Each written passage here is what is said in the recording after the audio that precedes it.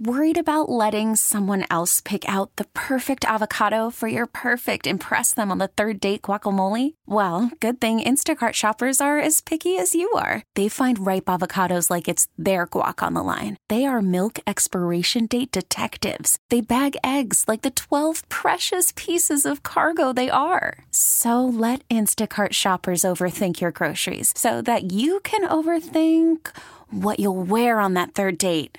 Download the Instacart app to get free delivery on your first 3 orders while supplies last. Minimum $10 per order. Additional terms apply. We really need new phones. T-Mobile will cover the cost of 4 amazing new iPhone 15s, and each line is only $25 a month. New iPhone 15s? It's better over here. Only at T-Mobile, get 4 iPhone 15s on us and 4 lines for $25 per line per month with eligible trade-in when you switch. Minimum of 4 lines for $25 per line per month with autopay discount using debit or bank account. $5 more per line without autopay, plus taxes and fees. Phone fee at 24 monthly bill credits for well-qualified customers. Contact us before canceling account to continue bill credits or credit stop and balance on required finance agreement due. $35 per line connection charge applies. See T-Mobile.com.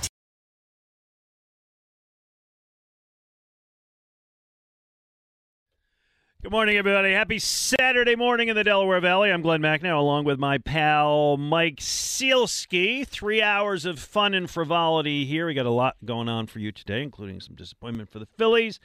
Interviews coming up during this show. We're going to talk to our friend Tom McCarthy and John Clark. We're going to look ahead to certainly tomorrow night's game. Monday night's game, Eagles-Minnesota Vikings. But Mike, I want to put a bow on last week, as we do, and look at some developments in the NFL as we head to Week 2, starting tomorrow with tomorrow's slate of games. Can we agree, Mike Sealski, that nobody was overly impressed by the Eagles' 38-35 victory over Detroit? Well, the offense certainly was played well, but not Jonathan Gannon's defense. We'll get into the specifics, but just kind of your general impression as we move past that. Yeah, well, first of all, good morning, Glenn. Good morning to everybody. I would agree with that. Having been there in Ford Field for the game, it was not a great beginning for the Eagles. They were clearly off balance at the start by what the Lions were doing offensively. They struggled to adjust to the noise inside the Dome Stadium. It was really loud inside Ford Field. They got their bearings. You saw what the offense kind of sort of was last season in that they ran for a whole mess of yards. You saw what the offense could be with A.J. Brown catching 10 passes. And as I said to Angelo the other morning, I think, creating instant urban renewal throughout Detroit every time he ran with the football in his hands, just knocking over cornerbacks and safeties. But the defense is a concern. And we're going to get into this where you talk about Week 1 being weird and, not necessarily an harbinger of things to come. That defensive performance got everybody thinking about the Eagles' defense last season. Right. While it may not be a harbinger of things to come, it was a extension of what we saw last year, which was troublesome, which we didn't expect. But let's talk about what Week 1 means before we kind of look at that, which is, to me, the point of Week 1 is just like survive and don't lose. And if we look at Week 1, well, number one, the Cowboys lost. They didn't score a touchdown. I understand they played Tampa, but they didn't score a touchdown, and they lost their starting quarterback for probably half the season. Yeah. They're cooked. They are not good. It's one of those situations. It feels like with the Cowboys, their regular seasons go one of two ways. Either they are 12-4, 13-3, expectations reach their absolute height, and then they lose in the playoffs, or Dak Prescott gets hurt or something happens where they just completely fall apart. And if you're going to be without Dak Prescott for 4 to 6 weeks, I'm leaning toward the latter happening to the Cowboys. Yeah, I think you're right. All right. The Rams lose at home by 21. Again, it's to the Bills, but the Rams were at home, and they're defending Super Bowl champions. That was a horrible. Matt Stafford looked terrible. They looked terrible up and down. Yep. Niners lose to the Bears, who we thought I like were the way like. you said that. Well, I mean, to me, the Bears were going into the season considered one of the 3 or 4 worst teams in the league. They beat the Niners in Week 1, and the Packers score 1 touchdown and lose 23-7 to the Vikings. Yeah. A lot of teams that were expected to be contenders in the NFC, took it on the chin. Now, I don't want to make too much of it. Again, the Cowboys are a separate story because they lost their quarterback. But to me, I now look, because they don't play any preseason, and particularly Eagles didn't play any preseason, we agree that teams are going to take 2, 3, 4, however many weeks to find their stride. And if you can avoid losing in that time, good for you. Mm-hmm. Yeah. Right? I think survive and thrive, or whatever it is. Yeah, survive and advance, right? I think that's largely true. And as I said earlier, to me, that's why if you're going to take anything concerning out of that game against the Lions, it is the defense, because it continued a pattern that we had already seen. The offense, you can see things can be different. You know, Miles Sanders was running between the tackles with more aggressiveness and vigor. Jalen Hurts was able to throw the ball down the field in a way he didn't often do last season. The offensive line had its moments where it wasn't great, but on the whole was okay. Those things are all good. The defense, though, really, it bothered me to see that, because the Eagles made so many improvements and added so much talent, I should say, to that side of the ball, and they sacked Jared Goff once after he drops a snap. They're letting the Lions run all over them. They're letting Jared Goff get into a rhythm. It was concerning, and it looked like this is the Jonathan Gannon defense we've seen for 19 games. All right, so that's the question. Can we write that off to, as we just said, first game of the season? Nobody played at all during the preseason. It's going to take a while to get this thing in rhythm. Or is it, my God, you give Jonathan Gannon 5 new starters, and he's playing the same soft, bad defense? I don't think we can write it off now, as I said, because it looked so much like what we've already seen. Jonathan Gannon's been the Eagles' defensive coordinator for 19 games, including the playoff loss to Tampa Bay last year. The Eagles have given up 27 points or more in 9 of those games, 9 out of 19. And if you look at the 10 where they didn't give up 27 points, some of those quarterbacks were not exactly, top of the heap kind of quarterbacks. So if Jared Goff is going to put up 35 against you, boy, you think ahead to Monday night and Kirk Cousins and Justin Jefferson. And by the way, Kirk Cousins is always great against the Eagles. Yeah. Has the highest career quarterback rating against the Eagles of any quarterback ever with 75 or more throws. Doesn't sound good. No, that doesn't sound good. Doesn't sound good. No, and we'll highlight the game later, but a lot of people talked about Jordan Davis and, why was he only on the field for 21 plays? And when he was, the defense didn't give up rushing yards. And when he wasn't, they didn't. And then there was talk later in the week, they played different formation. But the guy that I was surprised to see no impact from, none, was Hassan Reddick. Yes. None, who had one pressure and basically was invisible. I literally, at one point, checked to make sure I had his uniform number correct, because I'm thinking, why am I not seeing? Is he in the game? What is he doing? He was in the game. He was doing nothing. I talked to him after that game in the locker room, and he said he didn't feel like he played badly. He felt like what he called weird, quote-unquote, stuff happened out there. He thought he would have had a couple of sacks had he not slipped and fallen on his way to the quarterback. I saw a statistic. I forget whether this was Pro Football Focus or another website that said Gannon had Reddick blitzing about 20% of his snaps, which I think, as we've talked about, that's a win for the opposing offense. I should say, had him dropping into coverage on 20% of his snaps. I was going to say the opposite. Yeah, okay, yeah. Sorry about that, which is a win for the opposing offense anytime Hassan Reddick is not on a search and destroy mission after the quarterback. So, again, burden of proof here is on Jonathan Gannon to show that what we saw Sunday is not the defense that the Eagles are going to put out there every week. Right, and now you have a Minnesota Vikings team which has more and more talented offensive weapons than the Detroit Lions do. As we mentioned, Kirk Cousins. A lot of people are Kirk Cousins detractors, but he's a volume quarterback. Yep. He puts up numbers year in and year out, and he's gonna do that again this year. Hopefully not this Saturday. They have Dalvin Cook, who's a top running back. I guess DeAndre Swift's a top running back too, as we saw on that first or second carry of the game. But Dalvin Cook is no slouch. And they got Justin Jefferson, who was the only guy in the NFL last week to have more receiving yards than A.J. Brown. Let's put that at 184 of them. Wow. he's one of the 3 or 4 best receivers in the NFL, and the Eagles are going to have their work cut out for him. I'm curious to see what they do. Do they just put Darius Slay on him? How do they roll coverages to Jefferson? What are you sacrificing if you pay too much, quote unquote, too much attention to Justin Jefferson? I think the Eagles have their work cut out for them on Monday night. I really do. All right. One other thing that came out this week that everybody got their, what is it, panties in a bunch? Is that the cliche? I think, yeah. Okay. That's the appropriate way to put it. For the record, I don't wear panties. Good to know. Nonetheless. Which was when Jonathan Gannon did his news conference early in the week. He did not help his case when he talked about how they make the game plan. And he said, quote, "We say, hey, we want to come out of the game kind of looking like this. And we do that with the head coach and with Howie. But then there is always room for, as you go through the game, how the game goes. You don't know how it's going to unfold." There's one word in that sentence that drew everybody's attention and raised eyebrows through the roof. It was 2 words, with Howie. Yes. I didn't get as upset about it as everybody because I would expect the general managers of most NFL teams to sit in on those meetings during the week.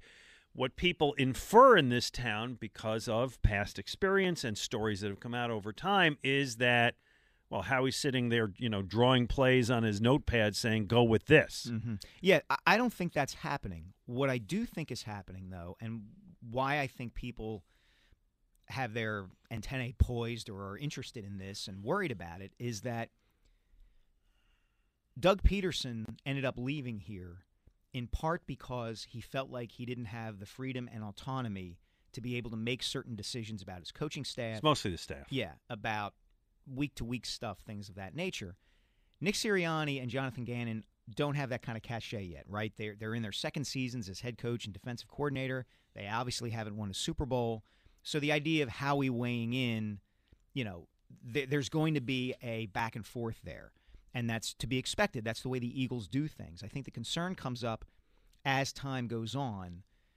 How overbearing or not overbearing is Howie when he weighs in, and are they going to end up making decisions related to week 2, week 3, week 4 that Howie has more say than the head coach does? Well, do you, Mike Sealski, superstar columnist for the Philadelphia Inquirer, Twitter warrior, do you believe that Howie Roseman is involved to the point where he is telling coaches how many snaps a guy can play, which relates to the Jonathan Gannon stuff that came out, not Jonathan Gannon, the Jordan Davis, relates to the Jordan Davis stuff that came out earlier this week, that he's influencing the game plan beyond making a suggestion, that he is choosing personnel. Do you think Howie's nose is in it too much?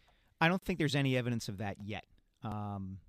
So no, my answer to your question would be no. Again, I think the concern that people have is, will Howie eventually become too involved? Mm-hmm. And will Nick Sirianni and Jonathan Gannon, if he's still here, bristle at that over time? Yeah, well, I need Jonathan Gannon. I agree with what you said, but I need Jonathan Gannon. To me, all the pressure's on him. It really is. Yes. We haven't even mentioned Jalen Hurts yet, by the way, who had, I thought, a solid game. He's still... There are plays when, and I'm just watching on my TV, but there are plays when I'm looking at the replay, I'm looking at it, and I'm seeing, like, that second read, you might want to go there. Mm-hmm. But all in all, I cannot complain about the game. They would not have won the game without Jalen Hurts. No, they would not have. So I'm not going to complain about that. He saved their bacon on a couple of third downs just by running the ball. Yes, okay. 215-592-9494. 215-592-9494. We'd love to have you join the conversation. One more thing, and this was surprising to me. After the Eagles won last week, and we said the Cowboys lost, the Niners lost, the Rams lost, the Packers lost. Vegas is a funny place. Oh, yeah. Vegas is a very reactionary place. Well, it's based on the reaction of the fans. That's yes. why it's reactionary. All of a sudden, the Eagles now have the second best odds to get to and win the Super Bowl of any team in the NFC. That was fast. Yeah, that is fast, and I think it's a little premature. Well, let me give you this movement, okay? Based off of the win, and probably more so to the injury to Dak Prescott, this is the movement in odds from last week to now to win the Super Bowl. I'll go with, first we'll laugh at the Cowboys. Cowboys' chances to win, this is to win the Super Bowl, went from 25-1 to 50-1. Understandable. Cowboys' chances to win the division went from, well, I'll give it to you, plus 155, which is 31-20 if you want to do the math, to plus 575. So it dropped, 300% or whatever if you do the math. The Eagles' chances to win the Super Bowl went from 20-1 to 14-1 in 1 week. Week 1. We just said that week 1 is like fluky. All it took was beating one of the worst teams in the NFL, apparently, to move their odds up. It's well, amazing because how everybody Vegas else works. lost. Yeah. Because everybody else lost. The Eagles' chances to win the division went from 6-5, right, just on the other side of even money, to 1-2. So now they're the odds-on favorite. By a lot. Yeah. That's amazing. Look, I don't know that I'm buying it. I'm not buying that yet either. I don't see any other team that's going to win the division, right? Unless something weird happens, right? I mean, the Giants look good week 1. Okay, let's see how we look after that. Washington looked good week 1. Yeah, we've been seeing the ups and downs with Wentz. Right. But look, you preacher, me choir here. Like, as you said, week 1 is kooky and nutty, and we need to see 3 or 4 games before we get to a point where we can say, all right, these are the realistic expectations for the Eagles. This is how this season is shaking out. Yes, the Cowboys are going to be terrible without Dak. Oh, okay, the Rams figured it out with Sean McVay and Matthew Stafford, et cetera, et cetera. But, those numbers are – that really strikes me because Vegas is usually astute about this stuff. I don't know. That really surprised me to see the odds change that much based on a 38-35 win over the Detroit Lions, even with all those other teams, as you said, losing. I entirely agree, but I guess I'll take it doesn't really make it any better or worse, right? No. And then it's just a snapshot. What happens if Kirk Cousins throws for 350 yards and 3 touchdowns and they end up 1-1? Go to 50-1. Yeah, I guess so. Yep, get your bets in early. 215-592-9494. Let's go to Gwynedd Valley, talk to Warren, start us out. Hey, Warren. Hey, Mike. Hey, Glenn. How you doing? Doing great. Hey, Warren. Hey, Glenn. Mike. Philadelphia is, born and bred a defensive city football-wise, and it's no wonder Philadelphia fans are upset with the way the defense has been under Jim Schwartz and now, where it's just not measuring up to what we're used to and what we expect out of our team. And my concern is this is going to be potentially death by committee instead of a Jim Johnson or, a great Bud Carson, with credentials, people with credentials that actually know what they're doing, and they wouldn't put up with meddling from anybody else and would have to have the autonomy to, take full charge of what they want to get out of their players. Well, I would say this, Warren. I think the bigger concern right now isn't necessarily that Gannon doesn't have autonomy. He's getting to do what he wants to do. He wants to run this Vic Fangio multiple system that the Eagles are running on defense. To me, the bigger issue is he taking the talent that he has and maximizing it? And I'm not seeing that yet. I agree with you, and it looks very confusing out there, albeit that they didn't practice, and albeit that it's the first game. But if he doesn't, get these players to, for example, check Justin Jefferson at the line of scrimmage, you have, I think, 5 yards to, kind of check him and, challenge him to, get off his block. He's going to be free running all over the place. Yeah, they're going to be in big trouble, and if they don't, they're going to be in big trouble from the first. I hear you, Warren. Thank you for the call. I think you had the line a couple weeks ago. They're playing the cornerbacks or the safeties halfway to. They're putting them in the Jetro lot. The Jetro lot. That's it. That was good. Yeah, and that's my question/concern about Gannon. And the example I've used a couple of times this past week was. And Warren mentioned Jim Johnson. Jim Johnson came here and Brian Dawkins was here. And he said, that guy's special. What do I have to do to maximize Brian Dawkins as an asset on my defense? I covered the Jets for a couple of years when Darrelle Revis was the number 1 cornerback in the league. And the Jets literally said, that guy can cover half the field and we will work our defense from that truth. I don't see Gannon saying, here's Hassan Reddick or here's Jordan Davis, not to elevate Jordan Davis to that to that level yet. But what do I have to do to maximize those guys? Yeah. He seems wedded to the scheme more than the talent. I entirely agree. It was week 1. Hassan Reddick was invisible. We got 16 games to go, but the defense was a little bit alarming. Didn't like it at all. No, me neither. All right.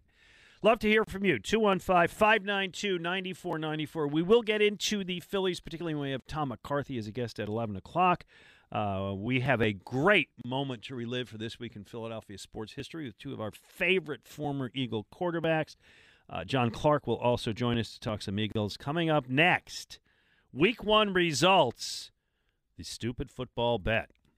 Mike is go ahead, gloat. I was just going to say, I don't think the bet is stupid at this point. I'm just saying. Yeah, you're tasting that steak dinner already, aren't you? Medium rare. Yeah. 215-592-9494. Mike Sealski, Glenn Macnow. Saturday morning, 94 WIP. Mike Sealski, Glenn Macnow, 94 WIP. All right, Mike, let's get to it. Last week, you and I finalized our stupid football bet of the year, a tradition carried on from all my years with Ray, where we find something completely inconsequential to the outcome of the season for the Philadelphia Eagles. We make a bet. In the end, the loser takes the winner out for dinner. Also takes a couple producers, Dan Wilson smiling broadly because he gets to go for free. And we'll figure out what restaurant we're going to do it. That'll come along as we do it. Chick-fil-A. I'm losing already, but we'll get to that in a moment. And the bet basically, I'll give the people the short version. The basically relates to kickoff and punt returns. If the Eagles do something good to spectacular on a kickoff or punt return, I can say it, a punt return over 20 yards or a kickoff return that goes beyond the 40-yard line, right, I get a point. You get a point if they fumble or muff a punt or a kickoff, or I believe the kickoff is not returned past the 20-yard line. Correct. So there we are. And by the way, everybody said, "Oh, you're going to lose, Glenn."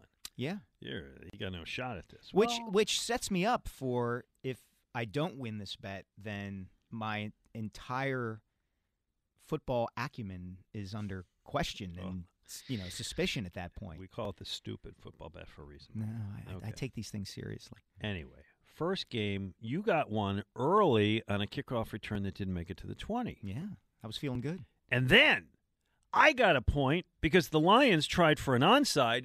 Thank you, Dan Campbell. And so it's 1-1. Yeah. And that, And I'm sitting in the press box in Ford Field trying to concentrate on the game because I have a column to write on deadline, and my phone just keeps going bzz, bzz, and I look at it, and that's a point for me. Yeah. Stupid football bet takes, stupid football bet takes on a life of its own. Yes, it does. And so, I'll get out of week 1 with a 1-1 tie. That seems okay. And then there's 3 minutes and 51 seconds left to go. The Lions score to make it a 3-point game. They decide to kick it off kind of short, the old squibberoo, and here's what happens. Here is the kick. It is high, and it is coming down to Quez Watkins at the 15, who runs to the 20 and slides down. That was kind of unusual. Well, it was unusual for more reasons than one. One is he slid down and took a knee. 2 is he didn't make it to the 20. No, he did not. He made it to the 19. If he had made it to the 20, Merrill, I wouldn't be down a point.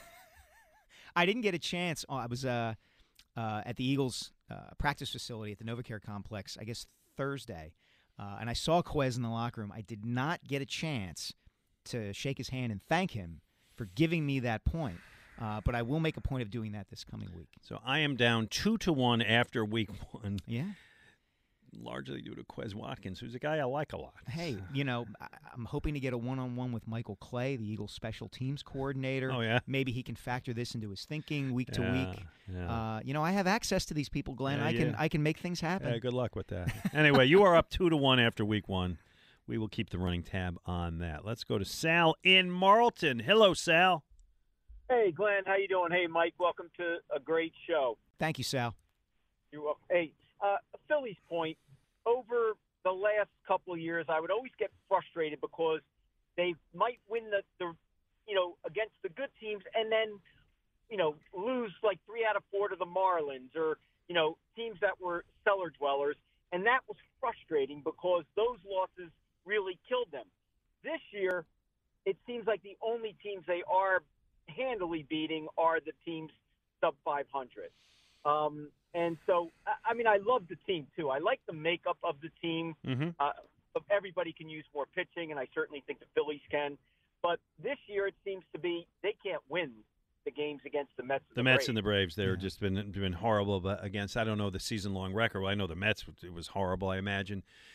It's similarly against the Braves, and they play the Braves a ton this weekend. They play them next weekend, and yeah, they're not better than the Braves or Mets, but I really want them to hold their own.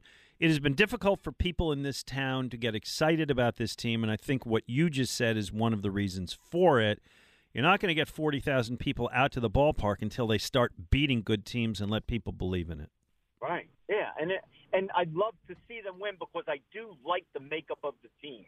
So, and Glenn, a quick, if I can, because I saw a post in another media platform, but Wordle yesterday, the editors should have been fired. All right. Did you strike out as well?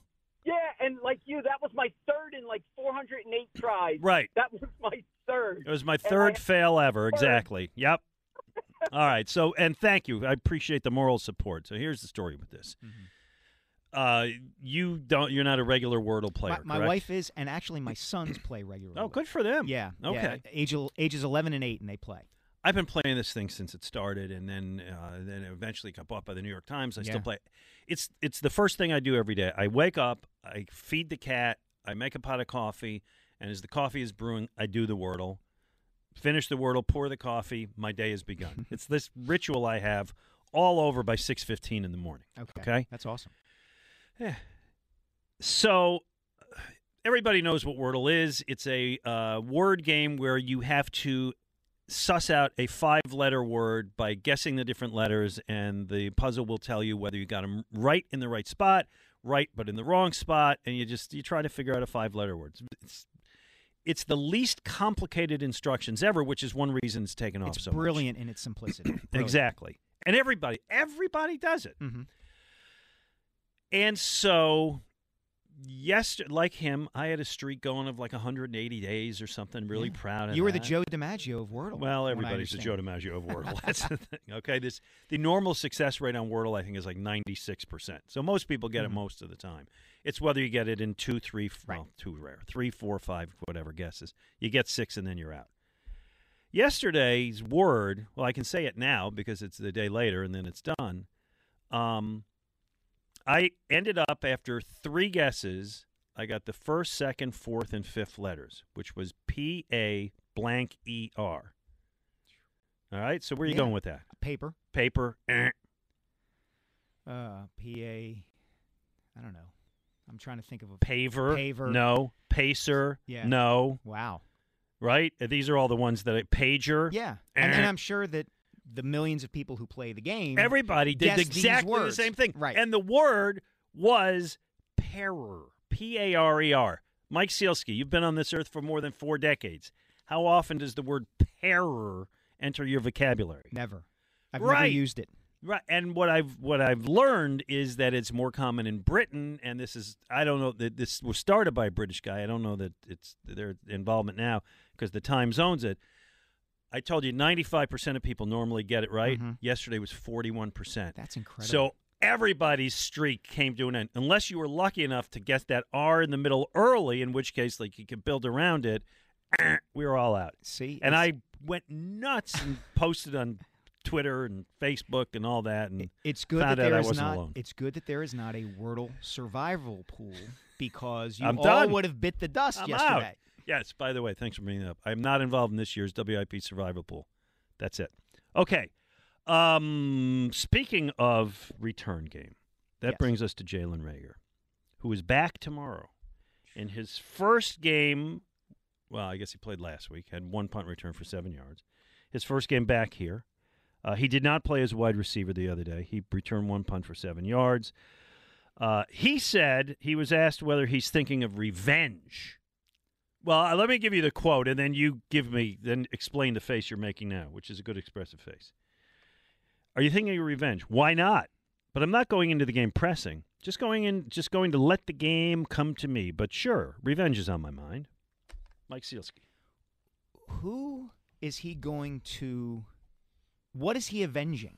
Like, is he avenging himself? Is he going in for revenge against himself? He was not a good player here. Yeah. They gave him more of an opportunity than he should have had because they drafted him in the first round. And then they got rid of him because he wasn't a good player.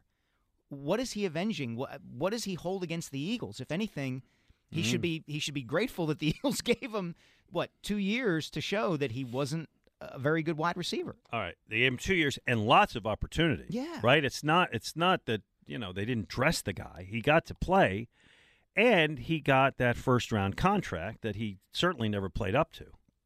Reagor is a guy, and you see this more and more with athletes, I feel like, who, and this was a discussion topic around him before the Eagles traded him, who pays so much attention to his Twitter feed and his social media that I think he lets it get into his head and bother him way too much.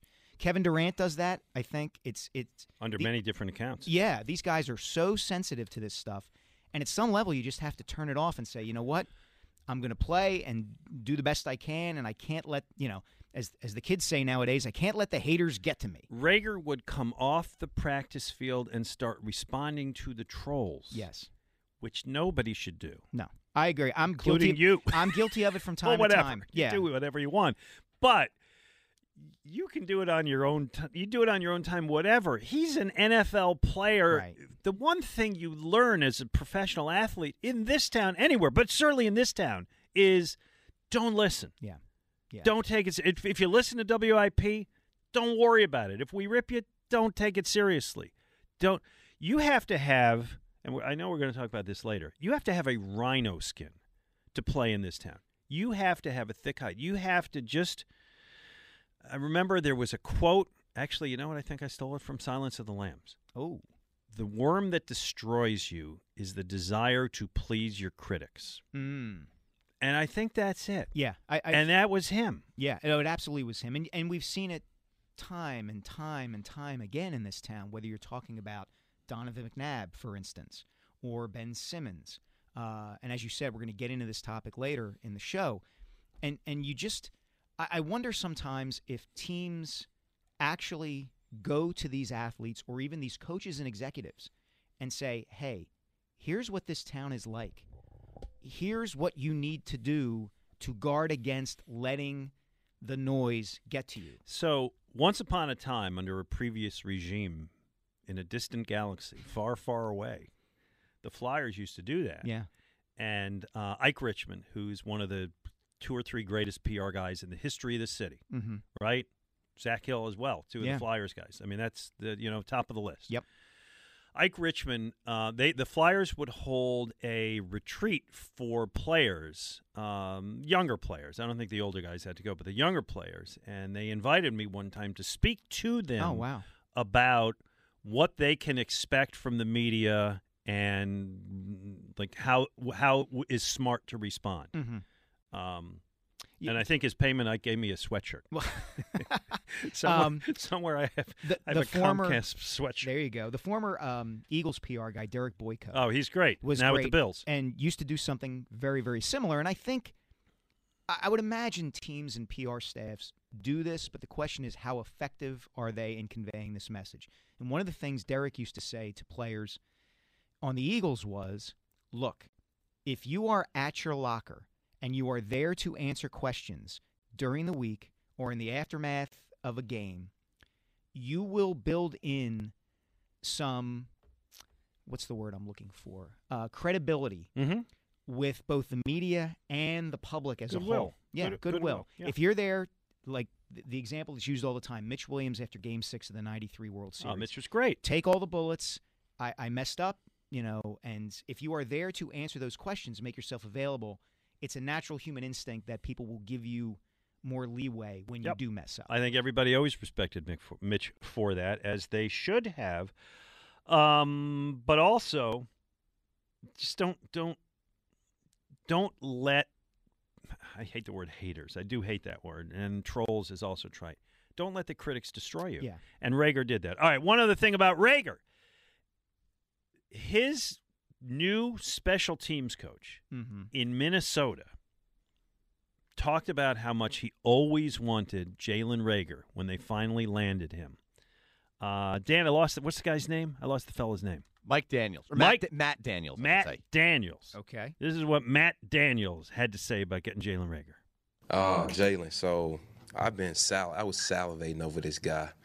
Like, he's a very stout, cocky built guy. He's not really narrow. He's got thick, strong legs, big glutes, really nice calves, you know. Again, I salivated over this guy. At least he's not just caught up in analytics. You know, we were talking about this before the show. I love that. I kind of lament in some ways the way language around football and football players has changed over time. Yeah. You know, you hear certain analysts talk about, he's a waist-bending road grader, right. Or he has, you know, he catches the ball with his hands as opposed to catching it with his feet, things like that. And then you hear that, and we're like turning these athletes into body parts. it's really great glutes. That, great glutes. You know, got to admire a guy with great glutes. Can't play. I can't play a lick, but man, his glutes. You know, I haven't given calendar worthy. I haven't given a thought to an NFL player's glutes in my entire career of covering this league for 20 years. All right, let's get out with this. On a scale of 1 to 10, with 10 being metaphysical certitude, what are the odds that Jalen Rager has an impact on tomorrow's game? 2. Okay, that seems about right. 215-592-9494. 215-592-9494. We would love to hear from you. We got open lines right now. And coming up, I want to tell everybody a story that will restore your faith in mankind. This occurred, I hosted a big charity event on Wednesday night. My brewery, Conshohocken Brewing Company, released Merrill and Mike IPA, and Mike Sealski was there. Dan Wilson was there, along with Merrill and Mike. It was a big charity event.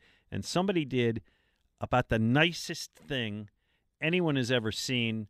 You won't believe the story when I tell you, so I have these guys here to back it up. 215-592-9494. Mike Sealski, Glenn Macnow on 94 WIP.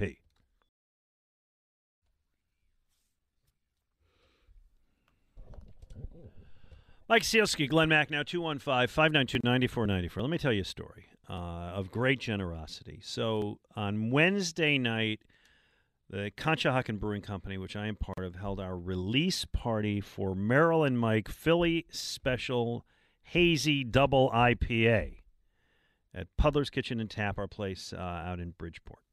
And it was great. And first of all, thank you for being there. Oh, it was a wonderful event. It was a pleasure to be there. You sold some books, I hope. I did. So did Zach Berman as well. Yeah. We had a great time. We had a really nice turnout. Merrill was there. Mike was there, of course. Bernie Perrant was there. A bunch of the WIP guys were there. Fran Dunphy, coach of your alma mater now, came out. Auctioned off lunch with he and Phil Martelli. Very cool, okay? And we had that fundraising auction as part of it, and some really nice items. And one of them was Ray Didinger's original draft notes on Eagles players, the yellow legal pad, the vaunted Dead Sea Scroll yellow legal pads. I still can't get over the fact that Ray gave those up, that he didn't want to hold on to them. And said he made willing. copies. He said the copy will work for me. I'll give you the original. So good point. Great. And a lot of people wanted it. Oh, yeah. There were a lot of people there. A lot of people wanted to bid on it. And the bidding went up, and it went to $1,500 and at $2,000. This is pieces of paper. By the way, thanks to my wife who really put them nicely in a notebook with a cover and the whole thing. It's a very nice display. And the bidding goes past $200, and then it goes past $2,500. And there is a woman there who desperately wanted it. And she gets it up to $2,650. And you could tell from her face that she's bidding well beyond what she really felt comfortable spending. Yes. But she wants this, and she's doing it. And the gentleman bidding against her, who is a man of means, and his name is Pat, and he had already purchased several auction items, including, by the way, dinner with you and me at Ralph's Italian Restaurant. Yeah, looking forward to that very much. So that'll be fun, and I appreciate that from him as well.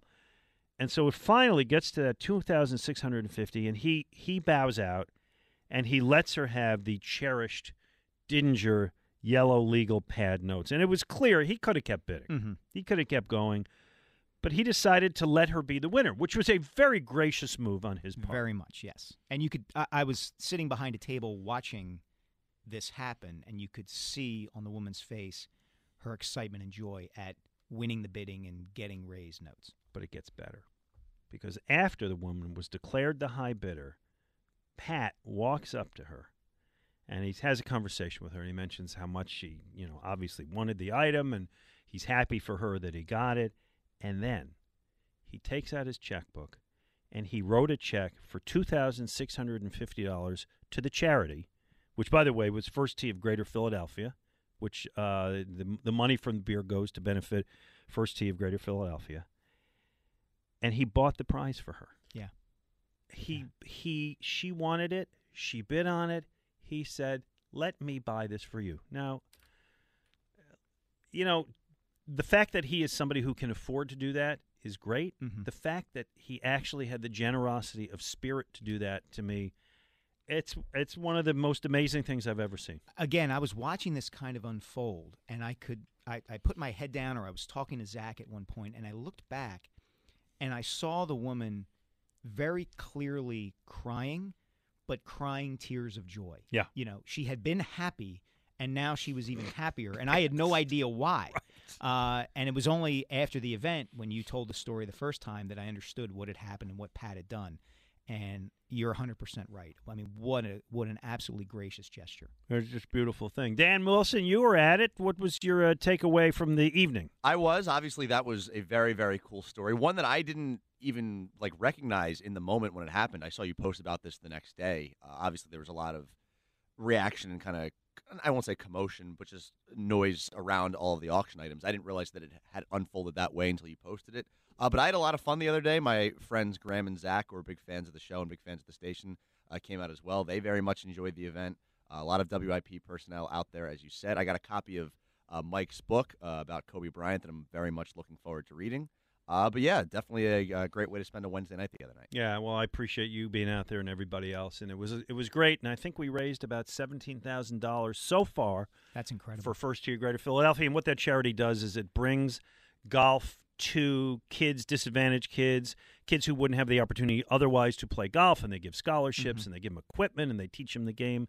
I think it's just good. It's like Snyder Hockey does with hockey. It's a great thing. And those events, I've been at 3 or 4 of them now that you've put on, all of them at Conshohocken Brewing Company in Bridgeport. And to me, they speak to the nature of the Philadelphia community and the fact that, 2 guys like Merrill Reese and Mike Quick, it would be easy for them to blow something like that off or to say, I don't have the time to do that.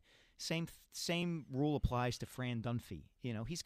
He's always there. And Bernie, yeah, and Bernie's wife Jeannie always come out. It really speaks to the idea of the Philadelphia area being almost a big small town, and that's really, really cool. Yeah, it's great. I'm privileged to be part of it. And so anyway, we got the beer out, and again, the money from the beer, Merrill and Mike IPA, does go to the charity. Let's talk to Clay in Kansas City. Hello, Clay. Hey, guys. How you doing today? All right, Clay. Hi, Clay. Yeah, Glenn, I call the show a lot. Really enjoy talking to you. I watched the game last week. Been an Eagles fan for 35, 40 years. Thank God for DirecTV. I will tell you, I was encouraged. I mean, what if the Lions are better than we think they are? Maybe. But I've seen Jared Goff around for a couple of years. I don't think Jared Goff's one of the great quarterbacks, and it didn't seem hard for him. I would agree with you there. To me, they didn't really play a lot of starters a lot of time. I mean, they hardly played the starters at all. So it took a little while to get up to speed. I'm not saying the Vikings aren't going to be a tough opponent, but we get the game at home. Hopefully that crowd will, play a factor in the game. And in a larger sense, I watched a lot of football last weekend. Who's good in the NFC? Because I don't know who is. If you heard the start of our show when we were talking about how the odds in Vegas changed.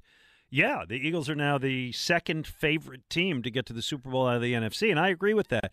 And I also agree further with your point, which is nobody played in the preseason. It didn't bite them in the butt enough that they lost. It bit them in the butt that they gave up 35 points, but they ended up walking away. And I'm confident that they will get it together. But I'll ask you, You feeling good about Jonathan Gannon here in year 2 so far?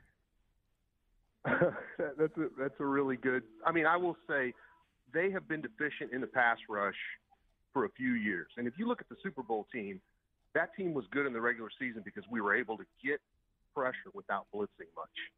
And that's what Gannon.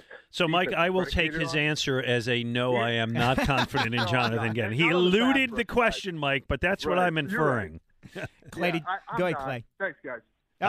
Thanks for calling. Thanks for calling. Yeah, no, I don't think there's room to be impressed with Jonathan Gannon, certainly after that performance on Sunday. And as we said at the top of the show, it would be one thing if this were a Jim Johnson defense or a coordinator who had set a standard that and established it and maintained it. Hey, I'll take a Jim Schwartz defense. Well, that's my point, is that and you could say, well, that's not how that defense usually performs.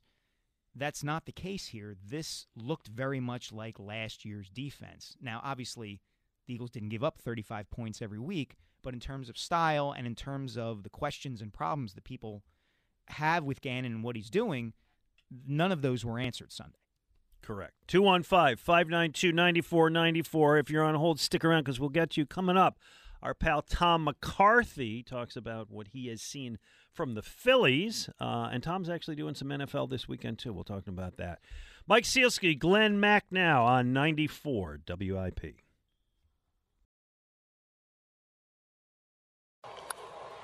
Popped up, shallow left. That's a long run for everybody involved. Schwarber, did he get it? Nope, he didn't.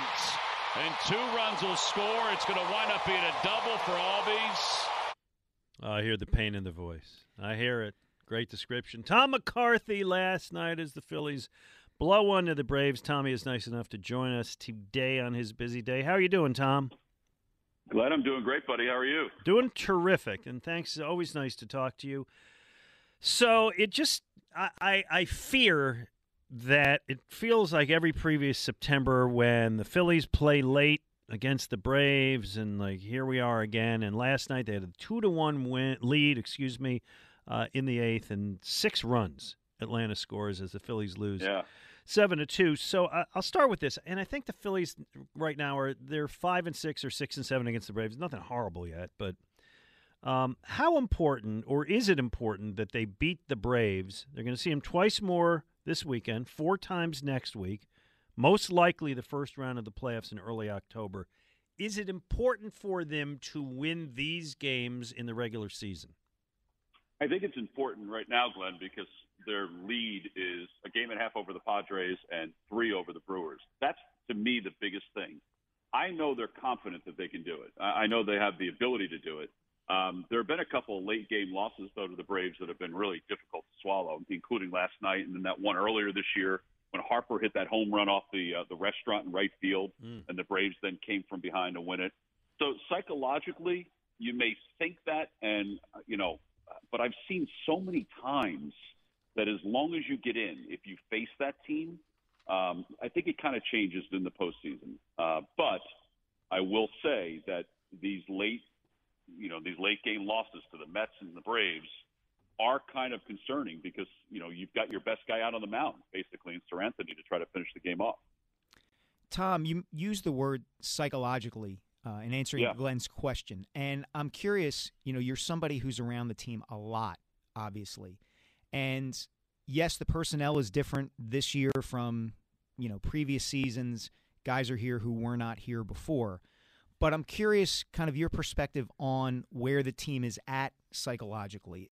Does the fact that it hasn't gotten to the playoffs in the last couple of years when expectations were that they would make it, is that a factor at all? Well, I think, Mike, it's definitely on their mind because they want to do it for the city. I think that's truly on their mind because they want to be that clubhouse that does break this decade-long slide of not getting the postseason. But I got to tell you, one of the reasons why I'm not sort of overreacting as far as losing last night's game is because this is a really good clubhouse. Like, it doesn't seem like anything phases them. And I don't mean in the way that they don't care because I've been around teams where, wow, it doesn't really faze them. And then I walk away thinking, yeah, but maybe they don't really care about it. Whereas this club, I think, is really different. I think it's the way Rob has everything sort of structured and stabilized. they care, but they also know, all right, we got to flip it here. You know, we got to play again tonight, and we got to play again tomorrow, and we still have everything well within our reach. So they do think about it, and I think they address it because it's talked about. But I think their feeling is the Schwarbers, you know, even the Zach Wheelers, you know, people like that it's a different year, that they have the pieces and the leadership to kind of get them to where they need to get to. Tom McCarthy is our guest. So you brought up Rob Thompson. So let me ask you about that. Everybody, you know, marveled at the turnaround this team had when he took over. He is also somebody who is kind of boring to the average fan. There's right. I mean, you see steady, but you don't really see a lot of personality. What's his skill set? Why is it working so well under him? You know, it's funny, Glenn. I think his biggest thing is his personality. He's funny. He's witty, quick with a comment to kind of put you at ease. I mean, it could be the youngest of writers or the youngest of players, and he has something that he says to them that gets them laughing and gets them relaxed. So even though it doesn't come across all the time in little sound bites or snippets, if you do get to know him, there's a comfortable conversation that's had each and every day. And I kind of liken him to Pete Mackanin in a certain way, but with a better understanding of today's game. And that's not a knock on Pete, but I just think Pete's personality was such that he could walk into, you know, he could have been at, let's say, your appearance the other day with Merrill and Mike and fit in and made people laugh and made people enjoy themselves just from being around him. So, you know, he's calming in a lot of ways too, where I'm the kind of person that doesn't really let too much get to me. Like I keep an even keel, even in the messiest of situations. And that's how he is. There's nothing that exudes out of him of panic. And I think that that's really good in today's world of sports. Tom, one of the guys who is really, I don't want to say necessarily turned things around because he's long been a very good player, but who has really helped get the Phillies into a position where we're talking about the playoffs almost as kind of a fait accompli, taken for granted, is JT Realmuto. What was this the season he was always going to have, or based on what you've seen, was there kind of a turning point for him where, you know, the last couple of weeks he's just been terrific. He's been driving in runs, hitting the ball with power. He's stealing bases in a way catchers don't steal bases. Was this always going to happen, or was there something during the course of the season that kind of got him on this path to where he's just been absolutely terrific lately? Well, Mike, I think at the beginning of the year, this is what we thought he was going to be. Maybe not the base stealer, but this is the guy we thought he was going to be. But I think he made a mechanical adjustment in his swing because he tried something different in spring training with more of a progressive leg kick that just didn't work. So he's tempered that. And ever since he tempered it on the 15th of July, remember that period of time where the Phillies went to Toronto and he didn't go? Yep. So he used that week, even beforehand in St. Louis, but during the time off, to change the way he was approaching his at-bats. So while the team was away, he was sort of tinkering mechanically with his swing. So now you're seeing the JT swing that you saw 2 years ago. It's the same stance of 2 years ago or 3 years ago. The other part of it, too, is that he's healthy. I mean, he played last year without anybody really knowing with a bad shoulder. So the throws weren't like they are right now. So he, on his own, rehabbed that. So I think that he's been around long enough that he made an adjustment. You know, Matt Gelb had a story a couple weeks ago, which I thought was kind of cool. It kind of described a lot of what JT was going through. He said, you know, I knew people were panicking. He goes, I wasn't.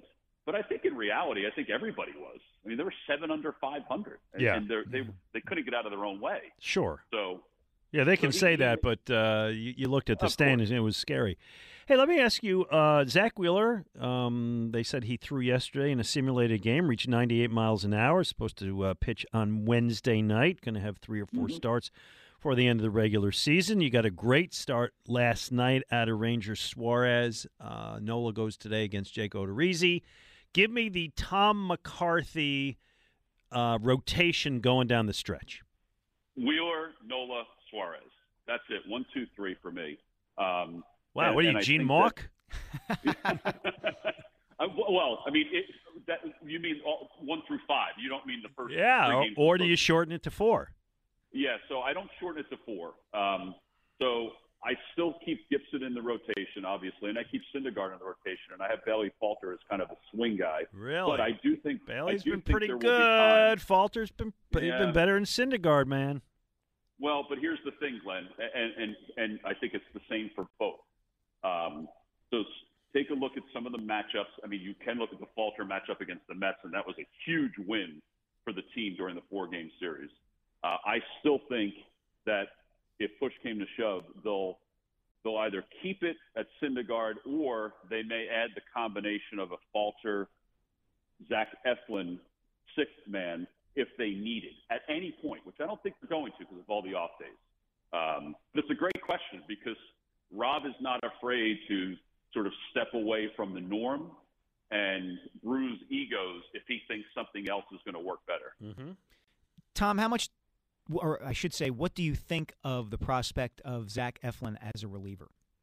I like it. I think the biggest test is how fast can he get ready, because I think that sinker works as a reliever, and I think he can throw it as a primary pitch. And if he can throw it off his slider where the velocity is almost, it's not exactly the same. It's a 2-3 mile an hour difference, but the movement is comparable, one to the right and one to the left. I think that I think he can make it work. And I think he'll get to the point where he can do 2 innings if he has to, kind of like Colin McHugh of the Braves. If you do 1 inning, great. If you do 2, great. It's like Seth Lugo of the Mets. Mm-hmm. If you do 1, great. If you do 2, that's even better. All right, Tom McCarthy, you are a multi-talented broadcaster doing more than just baseball. You did Colt. What game did you do last week? Colts Texans. That 2020 tie. There you go. Oh yeah. Well, this week you get Colts Jags. Is that right? Colts Jags. I just pulled into Jacksonville. I'm at the hotel waiting for Tiki to come take the keys to the rental car so he can go watch his son play college football. Oh, that's pretty sweet. And you get to see Doug Peterson. Yeah, I talked to him yesterday for a little while. Tell us. Yeah, the Jags and obviously CBS were nice enough because I said, listen, I don't want to, if I can limit my misses, because I have a certain amount of misses that I can do during a baseball season. If I can limit my misses during this run, it would be great. So if I can do the meetings over Zoom on Friday, that would be awesome. So that's what I did. So Doug was great. So, last week he wore the hat instead of the visor. That's right. I don't know if you guys saw that. I was unaware of that. Okay, that's big news. Why did we not get that for a week? Okay. So that was the first question that we posed to him. He goes, it was raining. I didn't want to mess up my hair. He's got Tommy, I think you and I can agree. He's got pretty good hair. Yeah. He's got pretty good hair. Doug Peterson leads all NFL coaches in hair. I just want he does. He does. He was great yesterday, though. He was light. I think the Jaguars realize there's finally an adult in the room, and I think they're all really embracing this, this sort of marriage of Trevor Lawrence and Doug Peterson, but Doug Peterson and the entire organization. But he was awesome. He talked about his relationship with Frank Reich. When I popped on, he was excited to hear my voice, which was pretty cool. He seems in great spirits. I mean, he really does. I think he's really enjoying himself. And on the other side, of course, Tom, the Colts, as you mentioned, have Frank Reich as their head coach. They also have a suburban Philadelphia native in Matt Ryan, a quarterback. You saw the Colts last week. What did you think of them, and in particular, what did you think of Matt Ryan and the way he played? Well, I thought he looked really good. I mean, that could have been a 20-point win if their young receiver Alec Pierce caught the ball in the end zone, and if Matt had seen Jerry Hughes leaking on the corner and didn't throw one right into the palm of his hand, I think he's going to fit well with that team. Listen, Jonathan Taylor is one of the best backs I've seen in a long time because of his ability to catch and run. And it was kind of cool talking to him last week because obviously South Jersey guy. It was funny. I said, how much did you root for the Eagles? He goes, all the time. He goes, when they got Clement, I really rooted for them. So yeah, he was cool. We were waxing about the fact that you watch high school film of him, and Salem obviously is a very small school in New Jersey, but he looked like he was like just a man amongst boys. Like, you know, there was nobody able to take him down, but he was great. He was engaging. You know, he loves his South Jersey roots. He loves his Eagles. And, yeah, it was pretty cool. Nice. Well, Tommy, listen, enjoy Jacksonville, and look forward to hearing you up again soon with the Philadelphia Phillies. Always a pleasure to talk to you. Thanks, guys. Have a great weekend. There you Good go. luck with everything. There you go. Tom McCarthy. Good man. Yeah, really good guy. Good broadcaster. Yeah, very solid. Very solid. All right, let's get James in Philadelphia. What's on your mind, James? Let me take you on speaker 1 second. Okay. And here we Thanks go. for the call. For first-time caller. Yeah, sure. Great show. Thank you. Thanks, As James. always. Just wanted to point out an article that's on the internet titled, Will Justin Jefferson become NFL's first 2,000-yard receiver?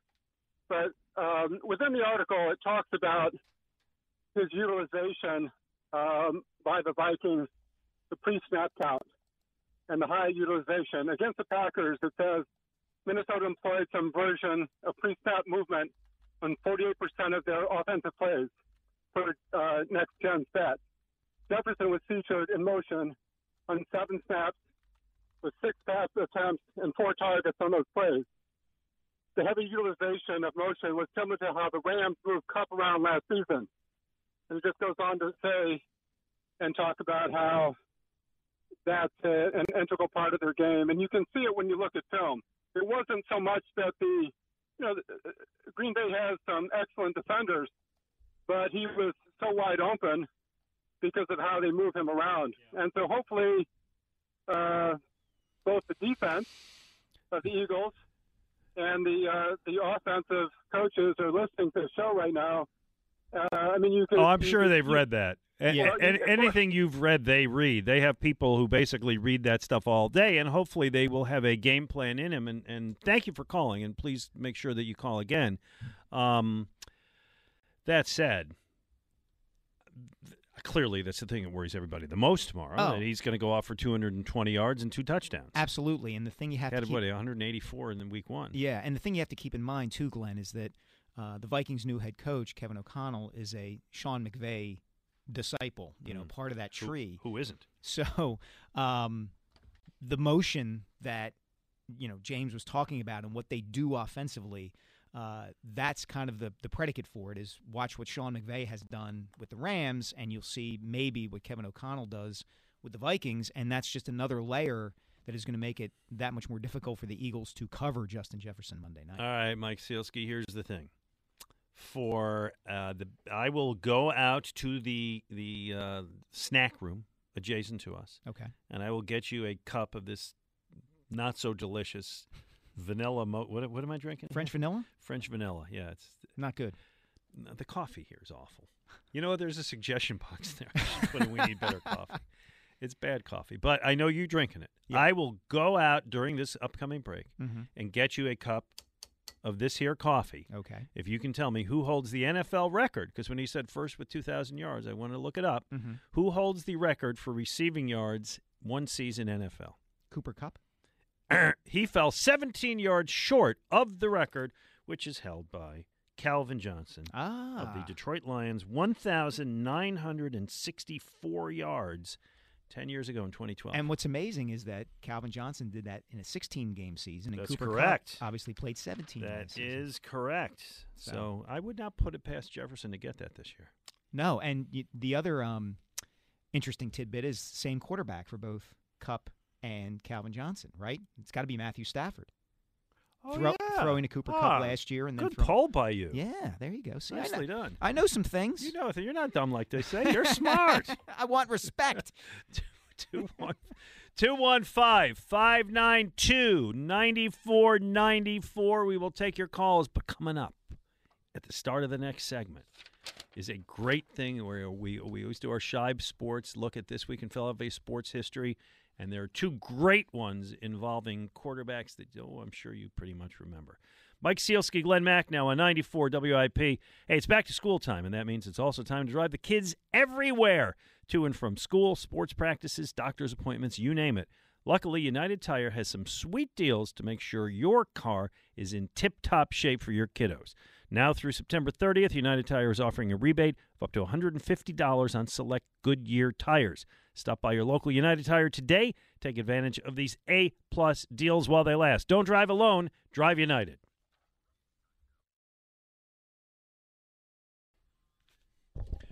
All right. Mike Sealski, Glenn McEnroe. It's time for This Week in Philadelphia Sports History, brought to you by Shive Vintage Sports, where there's a story in every stitch. Check out their throwback apparel at their Center City location or at shivesports.com. All right, Mike Sealski.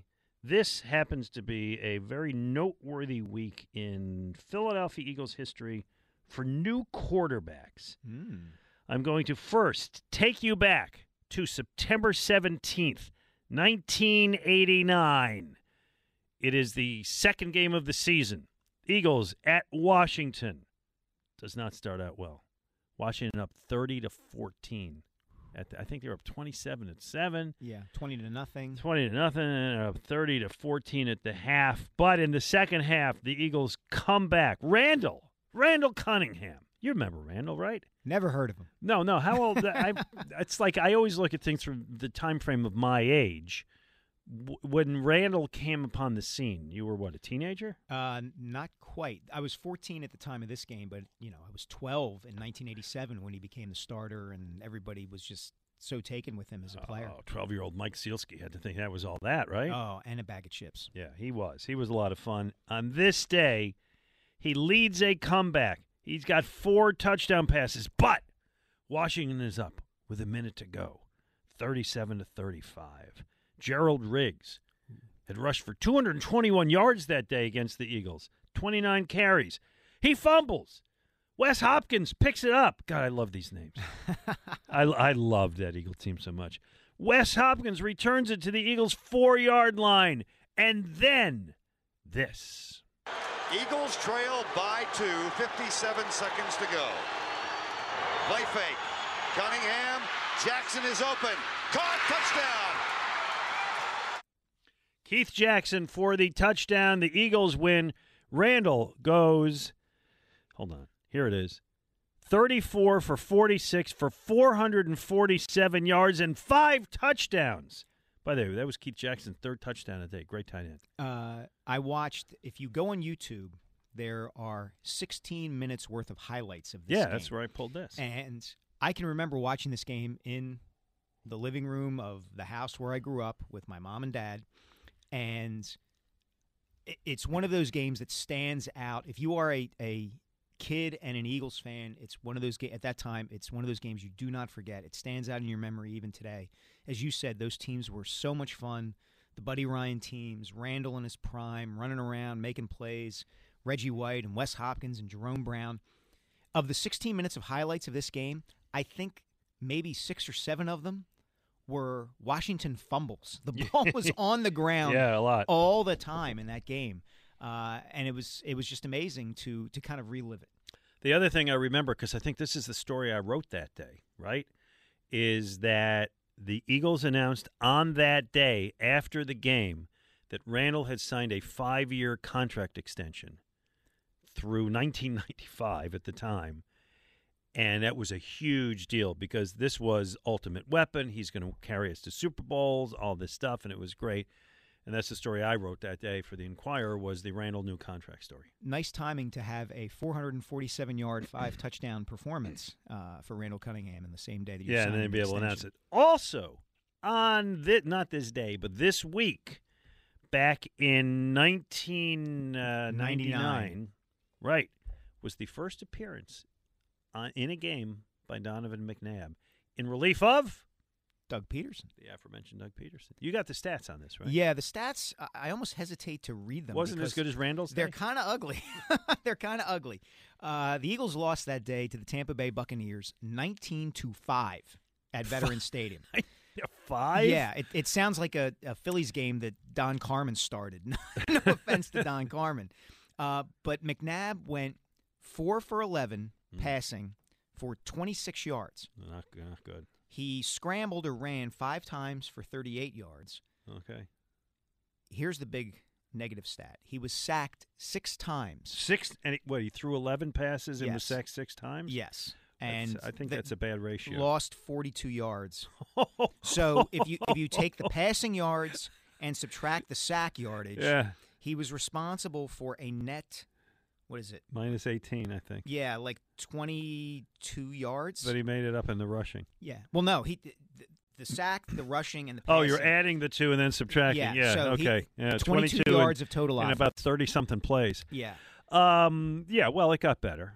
Just to let people know, it definitely got better. Yeah. And I remember when Doug was, and I love Doug Peterson, but when Doug was eventually benched full-time for Randall, Doug was a little bitter about it. He was salty about it. Yeah, he acted like we all knew this was the plan. Nobody filled you in on that? Yeah, and he came back and started the following season. He was the Cleveland Browns starting quarterback, I believe. Hey, so he got a little more run. He was the after Chase that. Daniel of his day without the exorbitant paycheck. Dude, Chase Daniel might be the smartest man in NFL history to get paid that much money for being that limited a player. Unbelievable. A quarterback. So it made me think about something because Randall is, in hindsight, it appears to me Randall's pretty universally loved. But he wasn't when he was the starting quarterback. No. Randall was a hot-button issue, certainly on this station and throughout the town. Right? I think Guy can't win big games. Yeah, and I think it's similar to what we've experienced the last few years with Ben Simmons. Not that Randall behaved the same way that Ben Simmons did, but that feeling that there's more there and it's not being tapped into. Like as great as Randall is, or as great as Simmons was, why can't they just do this other thing that would make them so amazing? You know, if Randall only had a real offensive coordinator, if he only had someone to better say, weapons at certain time, which is the same with McNabb. I see your Ben Simmons thing, but I see it in a little bit of a different way. And let me just transition McNabb and then get into the larger point, which is McNabb came back and he got great applause, right? A lot better than Russell Wilson got in Seattle, right? Yes. All those people thought Randall was going to get booed. I'm assuming Donovan was going to get booed. He did not when he came back. Right, and Russell Wilson did. But when Donovan played, Donovan was the major source of contention in this town all the time. People loved him. People hated him. There was a lot. Nobody was ambivalent about it. Nope. So is it, my hypothesis is, if you were the cleanup hitter in Philadelphia, Ryan Howard, Mike Schmidt, or you were the starting quarterback, Randall Cunningham, Donovan McNabb, Ron Jaworski, you can never have universal adoration. I think there's a lot of truth to that. I think there's another dynamic at play, which is how that quarterback or cleanup hitter is hyped or ends up here. You know, there's an element of expectations there that I think is at play for a guy like Randall or McNabb or Carson Wentz or even Ron Jaworski back in the 70s. Randall was a second-round pick. Yes, but Randall eventually became, as you said, the ultimate weapon. Yeah, he was the cover of Sports Illustrated. Right. Okay. And I think that differentiates him and guys like him, whether you're talking about Mike Schmidt or Bryce Harper or Ryan Howard, from somebody like Jalen Hurts or the last really universally loved quarterback the Eagles have, who is Nick Foles, which is different stories, right? Yeah, which kind of had the two brief terms and didn't hold the job long enough for the town to turn on. But he won a Super Bowl, which nobody else did, so that But even before you win it that, forever. Yeah, even before that, though, you know, Foles only got to be the starter because Michael Vick got hurt. Right. Jalen Hurts only became the starter because Carson Wentz didn't want to be here anymore. Okay, so can Jalen Hurts ever win the town in a way that Randall and McNabb could not, and Jaws could not, and Wentz could not, and every other quarterback other than Nick Foles could not? Yeah, I think he can. You think so? I think the fact that he came from where he came from, which is he was drafted to be a backup, and now maybe the Eagles have stumbled into the guy who's going to be their quarterback for the next several years. We don't know that yet. I think that people like that story in the same way that they loved Nick Foles' story. Even before he won the Super Bowl, he was backup, gets to play when Michael Vick gets hurt, 27 touchdowns, 2 interceptions, goes somewhere else, comes back up, wins the Super Bowl, et cetera, et cetera. We like narratives like that in Philadelphia. Yeah, we do like that. We'll see. We'll see. I think it goes with the job that you never. Oh, there are people out there who are not going to like Jalen Hurts, sure, but I think that it's a different kind of thing than, say, McNabb or Randall or Wentz, where those expectations were heavy on those guys in a way I'm not sure they are with Hurts. Okay. You're certainly invited to chime in on that, 215-592-9494. Let's get to Jack in Santa Barbara. Hello, Jack. Prof. Hey. You just queued that up like you're dropping the needle down onto the vinyl record for me. Well, I know I've talked to you for a lot of years, and I know your history in this town, and I imagine you have opinions on all those quarterbacks and how they were received. Well, it was my topic of what I wanted to discuss with you guys, but I want to say to Mike first, because I'm building rapport with him as the new guy, okay? Mike, Prof gave me the nickname, and you know what nicknames mean in Philadelphia. They're like God, right? Darn right. So he gave me the dude, but I didn't own it until I went to see Tommy and me, and Ray shakes my hand, and when he saw it was me, and I said, I'm Jack from Santa Barbara. He goes, Jack the dude! And so I'm giving you the mic. The mic? Okay. I don't know if it'll stick, but I'm giving you the mic. The mic abides, Jack. The mic abides. There you go. There you go, brother. That's what it's okay. So, and I just listened to your book. So I'm telling you what you guys just talked about Randall in this town. He's God, and but he wasn't. Like he wasn't when he played. Like no, in Santa Barbara he's God. Okay. Who knew? Oh, that's right. He's from that part of the world. That's right. Yeah, because his brother who preceded him was Sam the Bam Cunningham, right? Mm-hmm. And Randall in this town is God. And it's like telling the Kobe Bryant story that you so beautifully did, Mike. Thank you, yeah, Jack. Beautiful. Thank you so much. I appreciate that. If Randall had gotten the guidance that Kobe got, Philly would have gotten the Randall that Philly wanted. But he was like God before he was a kid. Yeah, and he never had a shot at being small. Yeah, you know. So he went Hollywood. Yeah, he went Hollywood. He did. I mean, you have to. I think, you know, our memories of this kind of thing can be selective, as Glenn said. You know, Randall took his share of criticism, but at the same time, there was a star quality to Randall at that time that was you couldn't miss it. You know, whether he was talking about what was it? I'm still scrambling. He was hanging out with Let Me Be Me. Let Me Be Me. Gold he was hanging shoelaces. He was hanging out with Whitney Houston. Here and he played basketball here, and they couldn't touch him. Yeah. He was just a freak. But he is so loved in this town. That's nice. Like he's God. Yeah, it's good to hear. Quickly, I know you had something on Jalen Hurts you wanted to say. Yeah, and it was on topic.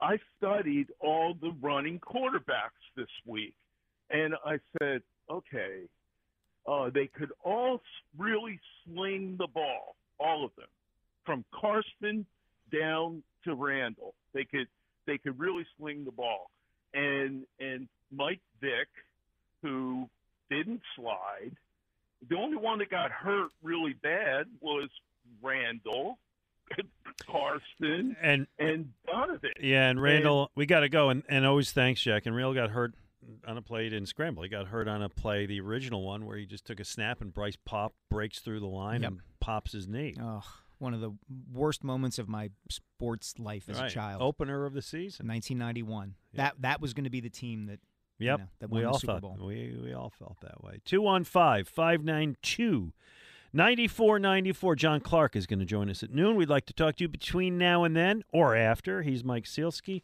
I'm Glenn Macnow on 94 WIP.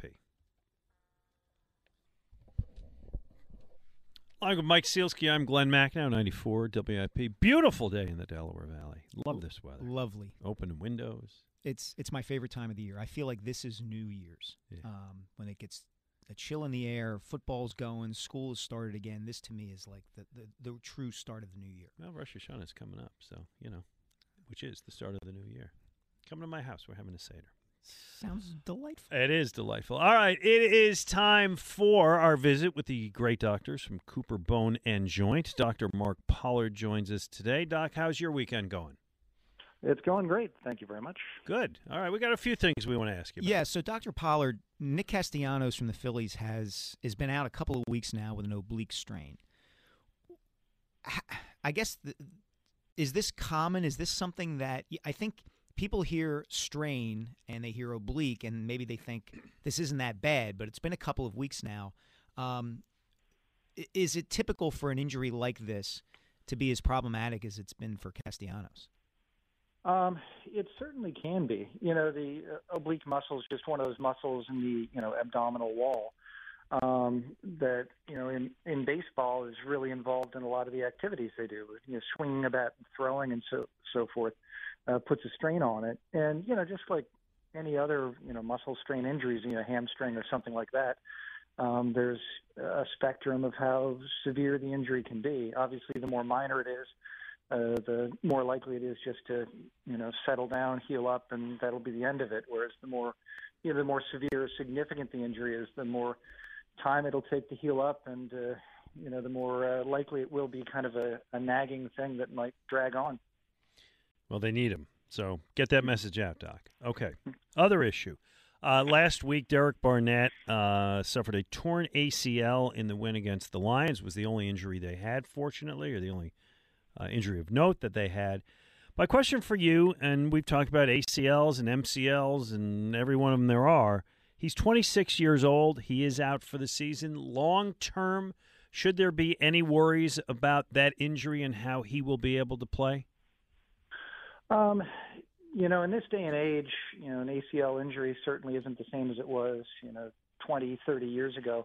The treatment for it has improved so much that, the odds are, he'll have the surgery, it'll heal up, and, function will be fine. But, the cold truth is that, we have 80 to 90% of people who are able to get to, the previous level of function. But the flip side of that is that there's 10 to 20% of people, that aren't able to get there. And so, it is a worry. The odds are in his favor, of course, but it's not a sure thing. Is that based on, well, I know this from coming off all my own injuries, so much of it is based on how hard you work in rehab. A lot of it is on the patient himself. Yes, no? Yeah, the conventional wisdom is that, the rehab after the surgery is just as important as the surgery itself. But a lot goes into it, and probably the most significant factor in determining that is the other injuries that go along with the ACL, because oftentimes, an ACL tear is not just an ACL tear. There's other injuries within the knee, like the meniscus or even the cartilage on the joint surface. And the more of those things that you have, the more likely you are to have difficulties getting back. Hey, I hear it. Dr. Mark Pollard, thank you as always for your time and expertise. We'll talk to you soon. Oh, thanks so much. My pleasure. Thank you. Thank you, Doctor. You know what? I asked that question. One of the biggest regret of my own life, and I have a lot of regrets in my life. This is me bearing my soul to you, Mike Sielski. We've been working together now for, 6-8 weeks? Yeah, my eyes are wide. I'm ready. The biggest regret I ever have is the first time I tore up my knee. And understand, you were talking to somebody who has literally had 10 knee surgeries, including 3 knee replacements. Do the math on that. Oh, my God. Yes. Is the first time I tore my knee, which was my right knee, and I was 25 years old playing in a flag football game, Fort Lauderdale Sun Sentinel versus Miami Herald. Do they call that the newspaper bowl? I don't know. Anyway, I caught a pass, and I went to put a fake on a. Well, remember Carl Hyacin? He became a great writer. Yeah, well, he's covering me. Okay. Oh, my gosh. So I caught a pass, and I went to put a move on him, right? And I planted my right foot and tried to deke left, and the knee turned in a extremely unnatural direction. Wow. And that was it. And it was the terrible trio: ACL, MCL, cartilage. Like, I tore the whole thing, right? Like a bomb went off, yeah. Pretty much.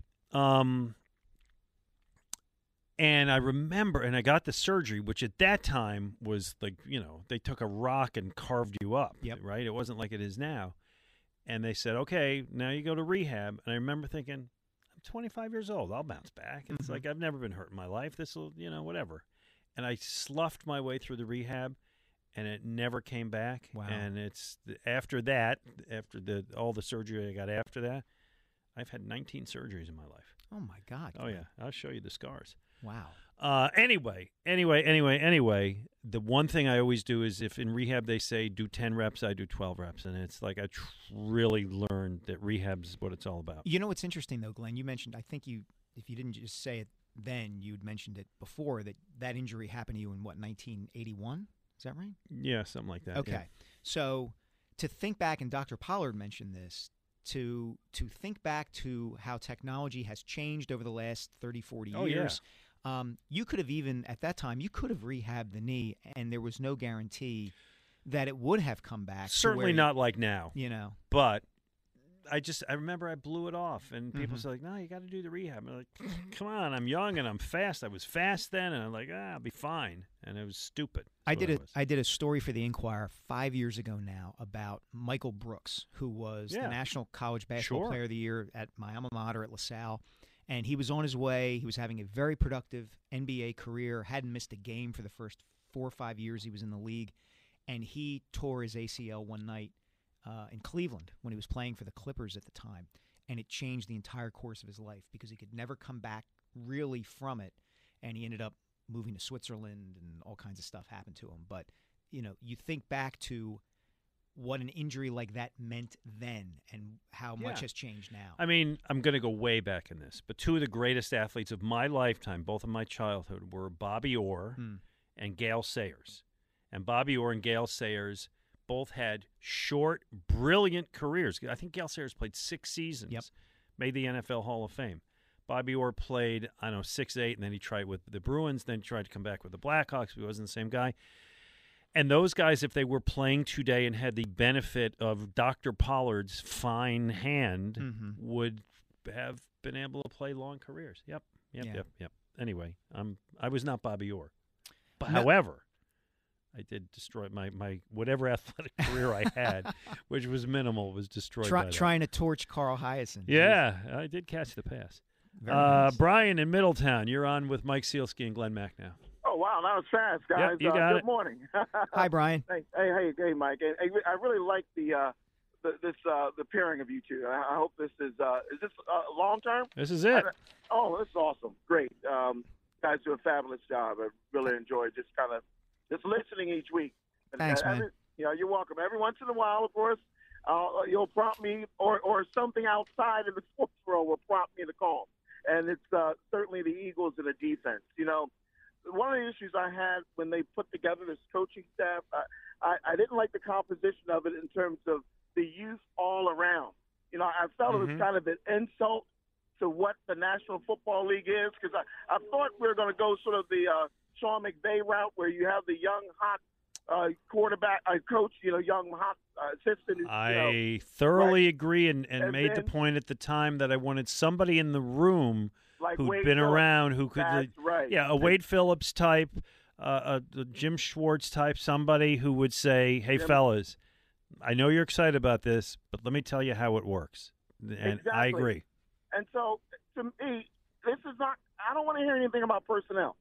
And here's the thing: as we know that Jalen Hurts is still developing, but if he's shepherding an offense that's going to average anywhere between 24 to 27 points a game. Obviously, they put 31 points on the board the open the season. But if they're putting those types of points on the board, then the defense, you have to win those games. Because the late, great Jim Johnson said he didn't care about yards. He's only concerned about at the final buzzer that score on the board was 17 points or less. And if you want to up that a bit because of the rule changes to maybe 21, then that's fine. But all right. Now, I want to – hold on, Brian, because, Mike, I want to cut through what Brian has said. Mm-hmm. And I take all of this to him saying he does not have total confidence in Jonathan Gannon. Do you infer the same? I infer exactly the same thing. And what's interesting about the point Brian is making is that Nick Sirianni made exactly the same point on Thursday when he addressed the media, spoke to us, answered our questions Thursday at the NovaCare Complex, my colleague Jeff McClain asked him point blank, is there anything to the idea that because the Eagles have 5 new starters on defense, that it should take time for them to get assimilated and to get used to the system, et cetera, et cetera? And Sirianni said, no, that's not an excuse for what happened Sunday. It shouldn't be an excuse going forward. So, and Nick was very cut and dried about that. So, yeah, I think Brian's making a good point, and Brian, correct me if I'm wrong. It certainly sounds like you're skeptical about Jonathan Gannon. Well, you've nailed it, Mike, and Glenn, both of you. That you can't afford to squander a season when your offense is performing relatively well. We know the NFC East is up for grabs, but I can tell you this: it looks like the Giants and Commanders actually may not just be a pushover. So, I mean, you have to maximize the talent on your team. And so I'm saying this to say that if you get to a certain point, maybe by the time they have that bye, where this defense is not performing up to snuff, you may have to make a change. You may have to do what the Phillies did. Well, it wouldn't happen. It wouldn't. Brian, thanks for the call. It would not happen in season. Well, I mean, theoretically, it could. I guess it has. It could, but it's not. A very rare thing to happen in season. Yeah, it's not going to happen in the middle of the season. It's just not. 215-592-9494. We're looking forward to talking to you in the next segment, as well as our pal John Clark of NBC 10 and NBC Sports Philadelphia, who's, hardest working man in showbiz. Airport Johnny. Here. He's the greatest. He is, man. Mike and Glenn on 94 WIP. All right, Mike, one of the pleasures for me on Monday when I go to the Eagles game is I sit in the press box, usually behind you. Yes. You throw things at me. I have. And to my right is one of my favorite people from NBC 10 and NBC Sports Philadelphia, John Clark. And John and I sit around and gossip about people and make stupid bets all night. It's a good time, John. It is a great time. That's a nice intro. Thanks for saying that. And hopefully we can get our $1 bets going again this year. Yes, we always do. I think that single dollar has gone back and forth between our wallets for about 4 years. All right, let us start. Never exchange money. No, that's right. Let us start with this. We knew A.J. Brown was going to be good, but boy, the most dominant wide receiver we've seen around these parts since Terrell Owens. I know it's just 1 week and reckless to say, but boy, he had a beast mode. And he did something else interesting this week that you, I know you tweeted about, probably talked about, involving his phone and social media. What did he do and why did he do it? Yeah, I think this says a lot about him and his mindset. He took off the apps. He didn't delete his social media, but he removed the apps of social media from his phone because he didn't want to be looking at all these things saying how great he is, how amazing he is.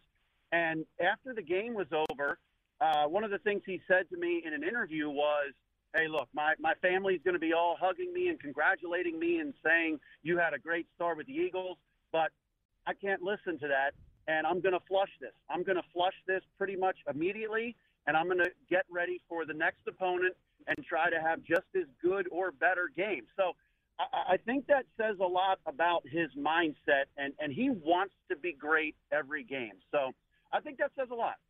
I think my wife would like me to take my social media apps off of my phone, so be more engaged in the conversations I have with her. John, what's your take on the Eagles' defensive performance Sunday against the Lions? We've been batting this around, and it's obviously been a big discussion topic all week. What did you make of it? First week craziness or something that troubles you a little bit?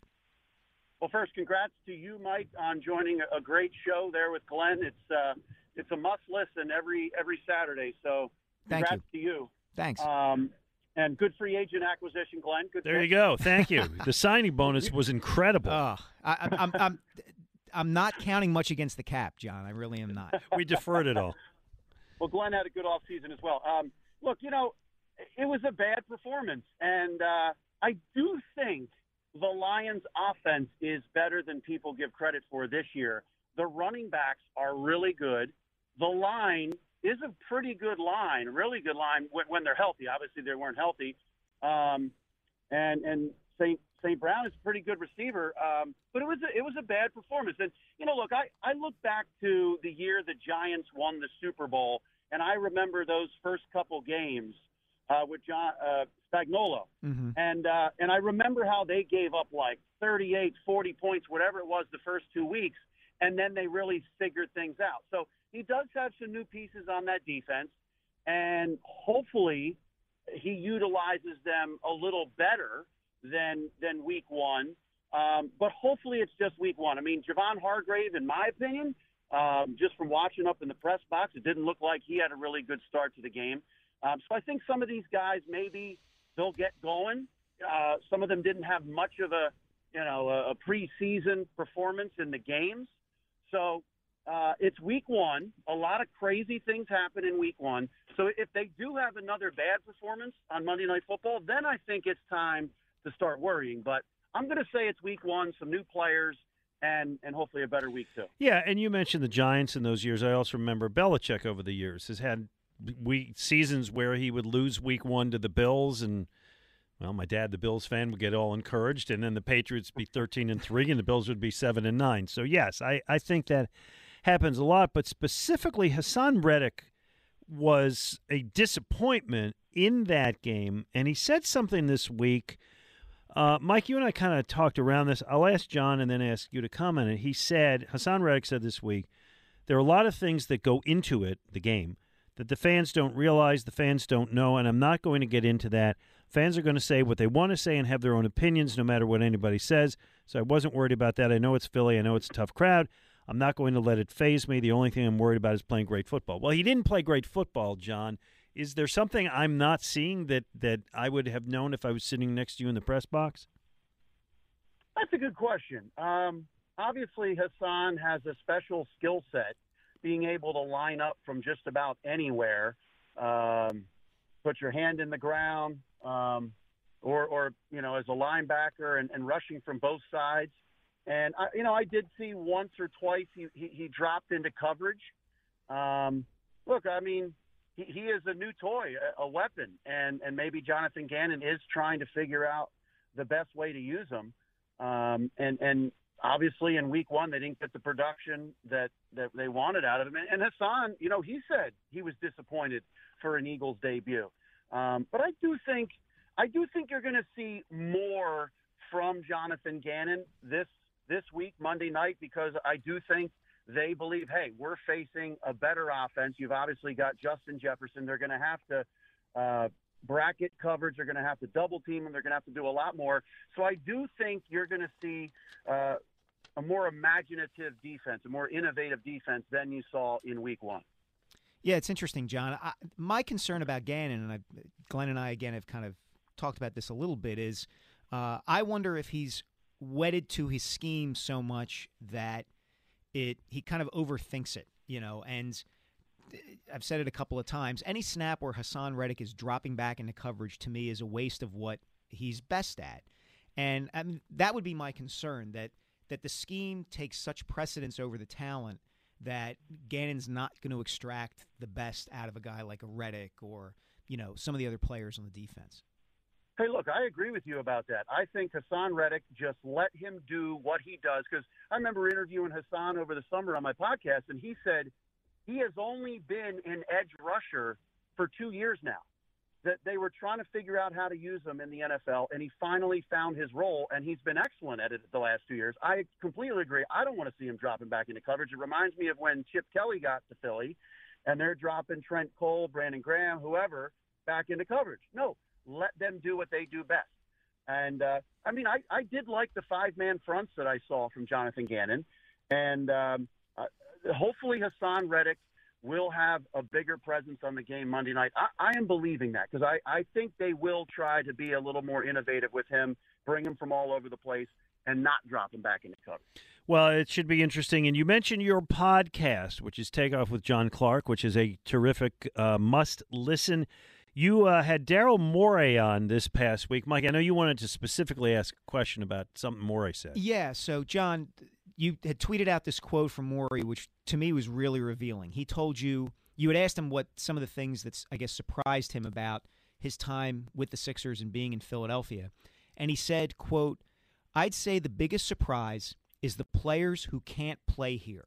I really do pay attention to the mindset of players. Can they handle playing in Philadelphia? Because I do think it's a different thing." What did you make of that? Was that a veiled reference to anybody? Just kind of your take on Morey's insight there. look, I've heard Larry Boa say it about Phillies players who came here and they just couldn't handle the crowd, the pressure, the intensity. And I think Daryl Morey found that out with Ben Simmons. I mean, Ben comes to them and says, I don't want to play here anymore. I don't want to play in Philly. I don't want to play for the Sixers. You saw Carson Wentz say, this just isn't the best situation for me anywhere, whether it's the city, everything that had happened. But Daryl Morey, in his offseason signings, I think he went out and got guys who have that dog in them, that toughness. And you look at it with P.J. Tucker, Montrezl Harrell, and some of these other guys they got. Those are Philly players. Those are tough, defensive-minded, scrappy players that'll get in somebody's face and the energy that they're going to bring. So I do think that has affected his decision-making. Daryl Morey I'm talking about, as far as the type of players you bring in here. There's got to be a reason why the Sixers team has shrunk in the game sixes in the second round the last couple of years. Ben Simmons was obviously the guy a few years ago, and some of the guys did not come up big in the biggest pressure moments. You saw the Heat, P.J. Tucker, Jimmy Butler come up big. So Daryl's being brutally honest that there probably were certain guys that they did not consider, and maybe even some guys that are just like, nah, I'd rather go to somewhere nice and warm all year and don't have to deal with the pressure, the microscope, and the intensity of the fans. So I think he was being really honest, and he saw it with the Eagles as well and other teams. All right, finally, you tweeted a couple hours ago, Doc Rivers' Twitter account was hacked. What's going on here? Well, I didn't even know this until I woke up, but I guess Doc Rivers' Twitter account through the night or whatever had liked some, let's just say, adult Twitter sites or adult tweets. And I guess what I'm told is that Doc Rivers was kind of woken up in the night by a friend saying, hey, you better check out your Twitter account. No. Wow. And then Doc contacted the Sixers, and then, of course, they're on it, and they're taking care of it, and they've undone the likes and everything. And so his Twitter was hacked. They're trying to get it completely back. But, yeah, Twitter seems to be having a field day with this one. John, John, what is it with the Sixers and Twitter? First Brian Colangelo, now Doc Rivers. Yeah. I mean, you're making a list. You have a top 10 list of all the crazy things that have happened to the Sixers, and this is just another one added to it. But I got to tell you, I change my password now every month or so because I've known some people who have gotten hacked, and I got hacked on my Instagram. And so same. It's a lesson for all of us. You know what? I think I'm overdue for all those. John Clark, it is always a pleasure. Follow. Where do people get the podcast? Where can they find it? Well, I appreciate that. Take Off with John Clark is on iTunes and every single place where you can listen to your podcast, as well as YouTube. And it really is a good interview with Daryl Morey because I think it shows you where James Harden is really at, that he truly maybe realizes at 33 that he's every year is precious now at this point, and his hamstring is good, and he's getting into better shape, and he's training differently to he's bought in, and he really wants to try to win a championship with Joel. So would love that. And, of course, you can see John on NBC 10. You can see him on NBC Sports Philadelphia. Just go hang around an airport gate. He'll show up. I will see you at the game tomorrow night, and I look forward to it. All right, let's go Jalen Reagor over under yards per punt. We'll bet $1 on that. Okay. Ooh. I'll take under 5. Think you might win that one. All right. See you, John. Thanks, John. See you guys. All right, be well. Great guy. Oh, he's the best. He's the best. And, we kid him about the airport thing, but honestly, it shows his hustle. It shows how hard he works and how seriously he takes his job. Yep. It's great. It's always something to look forward to. Brian in Norristown joins us. Hey, Brian.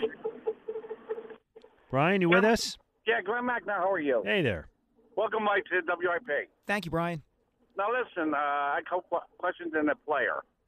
In regards to the Eagles, I'm not sold on Gannon. I wasn't sold on him last year. And the first game wasn't that good for a defensive player or a defensive team that played. I know maybe there was no practice, no hitting, no nothing.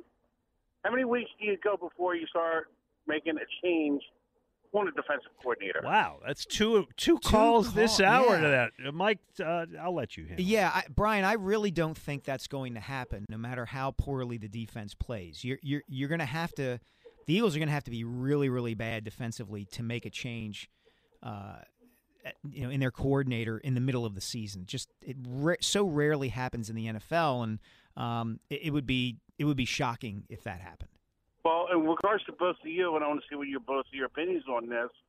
There's a former player who would love to be defensive coordinator to this team, who was a very good player for this team years ago, and that's Seth Joyner. I knew that's the name you were going to give. I love Seth, and I think Seth would be a great coach, and I have been in conversations with Seth where he's talked about that. He did an internship with the Bills a couple of years back. I will never say anything against Seth Joyner or him becoming eventually a coach, and I think he would be great if that's what he chose to do. I have this vision of Seth running his defense in the exact opposite way that Jonathan Gannon does. No where, question about it. You're surprised when the Eagles blitz under Gannon.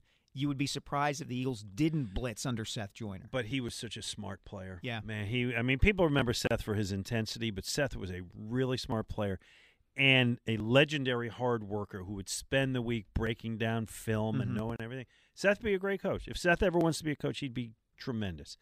Kenny joins us. Hello, Kenny. How are you doing? I'm doing great. Mike, I hope you realize the legend that you're sitting next to. Oh, and, I believe I appreciate it very much, Kenny. He's the reason I'm here. And no, Ray left.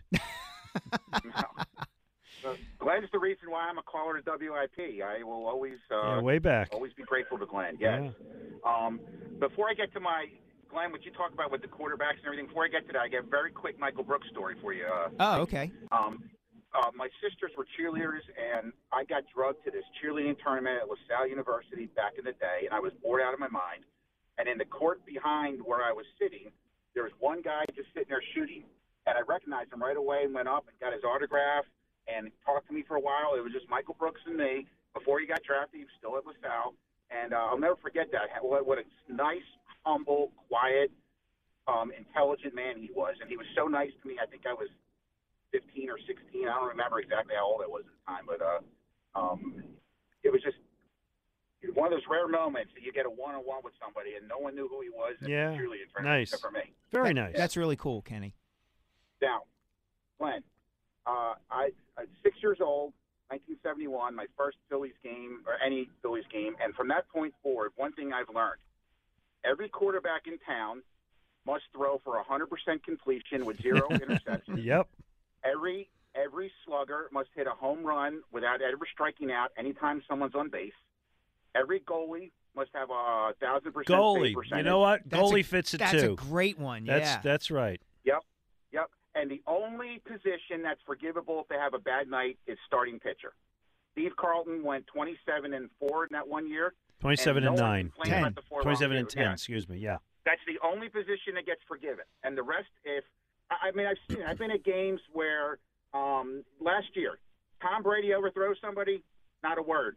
Jalen Hurts overthrows somebody, he sucks. I've never been ever to an Eagles season ever in my life. It goes with the job. But I will say, and Kenny, a pleasure, man. Thanks for checking in. Love hearing from you. Thank you, Kenny. So I always wondered, it's not just a Philadelphia phenomenon, right? It's got to be in other cities too. Sure. So this goes back a way, but this is, again, when I was writing for the Inquirer. And I was, for a couple of years, the NFL guy. So they had the guys who covered the Eagles, and I covered the NFL. And so the playoffs would come, and I would cover a game somewhere else. And I remember I went to Buffalo. I was the rare guy who said, I'll go to Buffalo. My folks live there. It was my hometown. I'll go see people I grew up with. There sure, you go. I'll go. I'll bring my snow boots. And I went to Buffalo for a Bills-Dolphins playoff game. Bills crushed them. But I'm listening to their talk radio. I think, I arrived on a Friday or whatever. And they're saying, and there's a guy calling and they got to bench Jim Kelly. They're not going to win with Jim Kelly. They got to put in Frank Reich. They got to bench Kelly and put in Frank Reich. Glenn, in fairness, did Jim Kelly author the greatest comeback in NFL playoff No, and history? I was at that game too. Yeah, you've I told me covered, that. Yeah, that was one of the favorite things I ever covered. That game. That was just an amazing thing, and Frank Reich was pretty amazing. Quick story about that. I know we got to get to a break. I can remember driving with my parents to my grandparents' house in Northeast Philadelphia, and we had that game on the radio. And between the time that we parked the car and got into their Twin House, the Bills scored 2 touchdowns to make it from 35-3 to 35-17, and we came in and watched the rest of that game, and it was incredible. Oh, when it happened fast. Yeah, it was pretty damn amazing. Jerry and Rick, stick around. We will get you guys coming up 215-592-9494 with Mike Sealski. I'm Glenn Macnow on 94 WIP. On the road in Seattle. From 64, McManus. Missed it.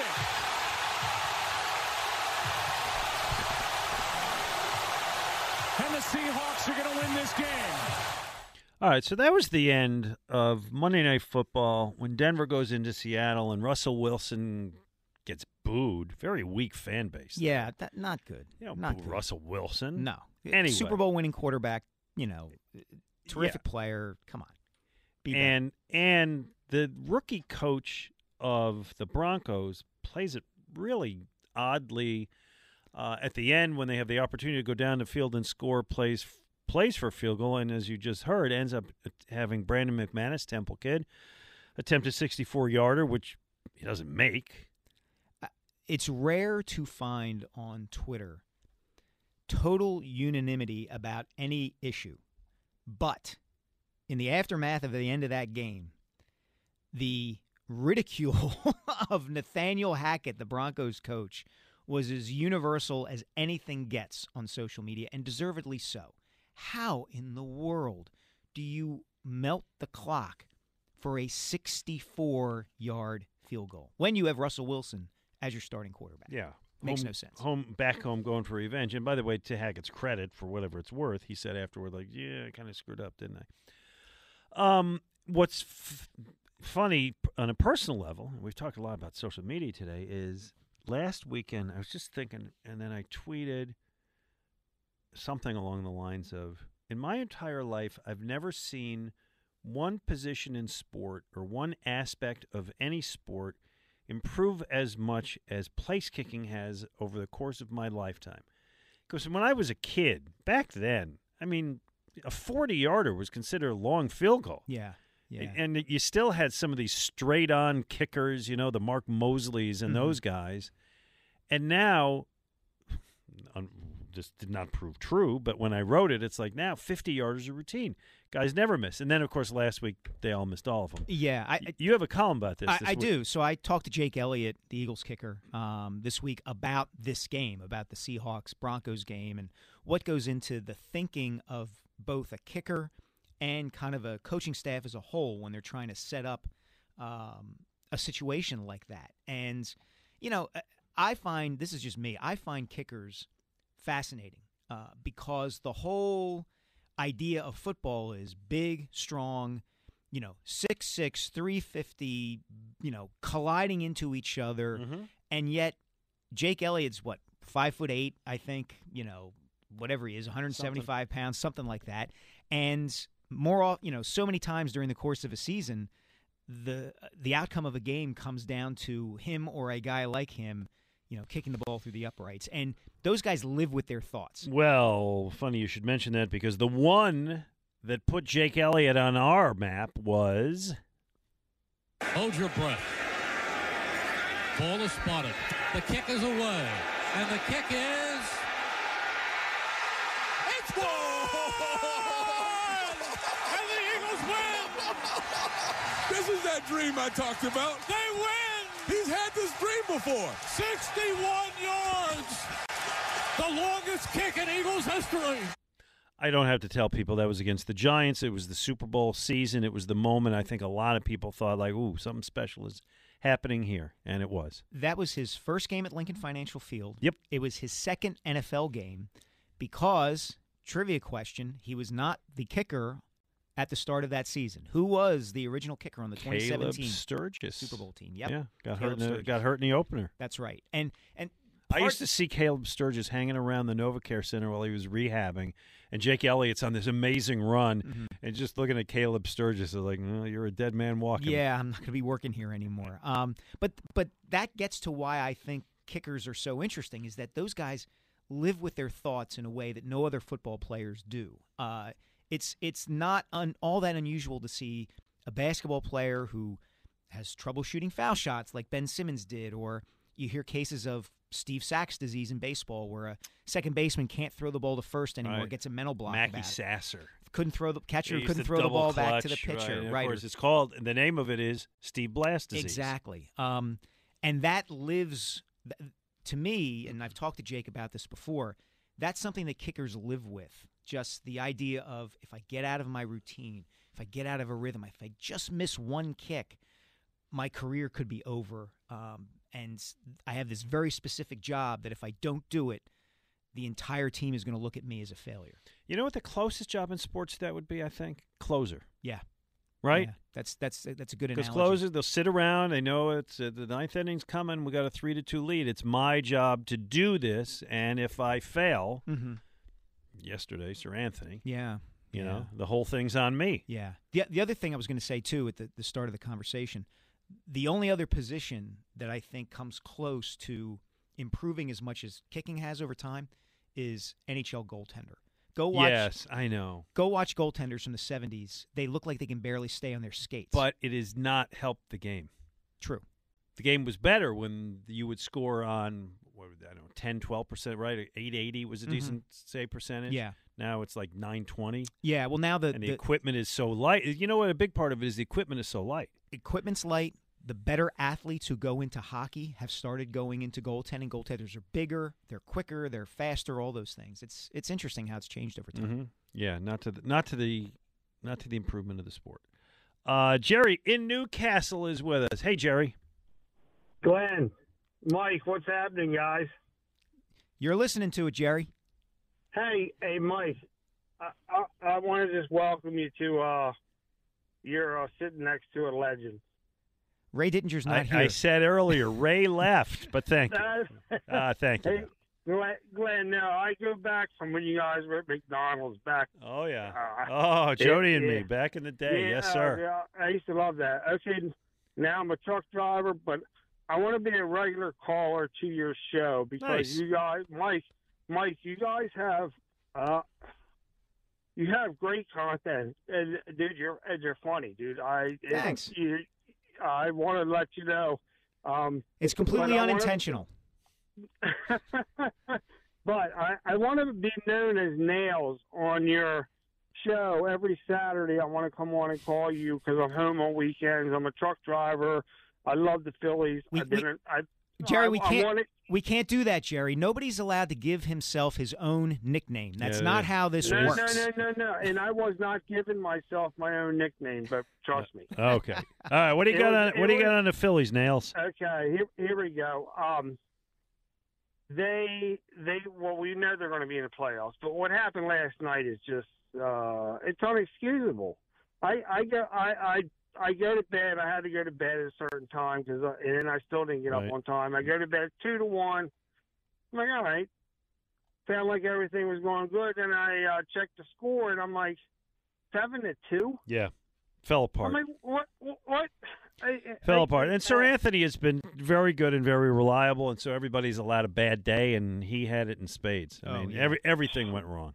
Well, guys, I don't know. I guess I've seen it too long. Jerry, I hear you. Or Nails, don't get discouraged. Don't get discouraged. Thank you. You got it, buddy. And we'll talk to you again. And drive carefully. Nails. But I agree with your. I'll take it on faith that someone else has given him the name Nails. I hope so. I'm not big on. Well, I guess I'm big on nicknames. Whatever. But the rule number one is you can't give yourself your own nickname. No. I'd like to be called Biff. Like, it doesn't work that way. It just doesn't. No. Rick in Easton. Hello, Rick. Gentlemen. Nice to hear from you, pal. You too, my friend. As you both know, McManus also played for North Penn High School. So even though he's not a legend yet, Ray, God bless him, he was the best. You are sitting next to a good man. By the way, Mike, when you get a chance, ask Ray to show you his article he wrote, or you don't have to be a lawyer to be an agent in the NFL. It was a great piece. That's how far back we go, Glenn. Yeah. No, I wrote that piece, not Ray. I wrote that piece way back in the day. Not Ray. That was me. Yes, I did. Real quick, guys. Coaching a very technical sport in the toughest wrestling state in the country, Pennsylvania. I just wanted to get your opinion. We always talk about the players having the rust and the players not being ready for the speed of the game, which is why preseason is so critical. Coaching in the NFL, forget about high school and forget about college, coaching in the NFL is not an easy job. And I think sometimes we overlook the fact that when they don't have preseason games with their starters, they put themselves, the coaches, behind the eight ball sometimes because they don't look like they're ready for prime time, the speed of the game, and the rust is on when their starters are out there, i.e. Reddick's all we heard, but didn't he drop back into coverage like he was a linebacker instead of the edge rusher that we need? I think the coaches need preseason too. I think you make a great point about that, Rick, and you're right. I've seen some analyses, numbers that suggest Reddick dropped back about 20% of the time. Now, other people who were at the game say it wasn't quite that much, but I'm with you, and I think that there is something to be said for the idea. I'm not one of these people who says the Eagles should have played all their starters throughout the preseason or necessarily should have played them more, but I do think there's something to be said for the idea that it might have helped Jonathan Gannon maybe get a better sense of things if he had, coached Reddick in a game situation a little bit more during the preseason. And also, let's not forget, these are a bunch of first and second year coaches, and the speed of the game. You saw the movie Invincible when they were trying to show you the speed of the game with Papali in that one Dallas Cowboy clip, how fast the game is. People don't realize on the sidelines how quickly the game really is. But, Rick, here's the thing, and as always, thanks for the call. You got to learn. There's no learning curve. It's the NFL. You're not allowed. It used to be that they would bring in a guy and it's like a 5-year plan, right? And Dick Vermeil came in. You wrote that great piece on Vermeil a couple months ago. Dick Vermeil was not expected to win when he first got here. And it took him a few years, and he got the team to the Super Bowl. These days, if you don't win by year 2, we'll see you later. Yeah, and that's, I would argue, doubly true for the quarterback position because of the salary cap, because you want to maximize that period where your prospective franchise quarterback, the guy you took in the first round, is on his rookie contract, and you have all this salary cap space to be able to use to put pieces around him. Again, I've mentioned this before. That's why the Eagles won the Super Bowl in 2017, 2018. They weren't using a lot of cap space that season on the quarterback position. They got incredible, excellent play from Carson Wentz and Nick Foles, and they were able to build a team around them capable of winning a championship. I think you're 100% right. Patience is out the window in the league now. So the story he was referring to, and gosh, I did write that along. Again, it's when I was with the Inquirer, which was a long time ago. I was with the Inquirer from '87 to '93, which is when I came here. Okay, and there were at the time scandals in the NFL with agents who were taking money and misrepresenting players and so on, and basically, I did a story where I became a certified NFL agent. Wow. I have no law degree. I know very little about finances. I can certainly tell you that.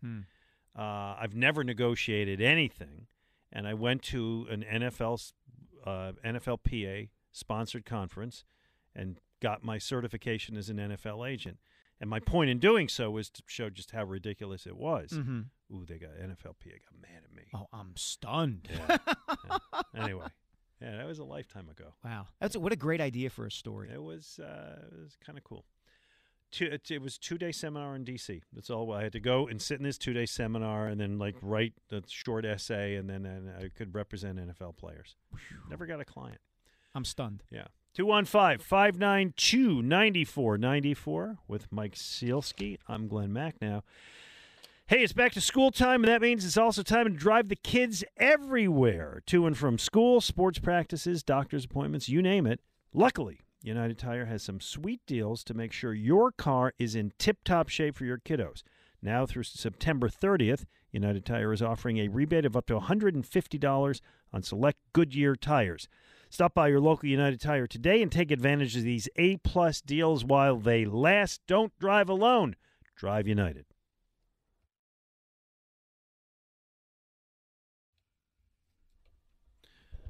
Mike Sealski, Glenn Mack now.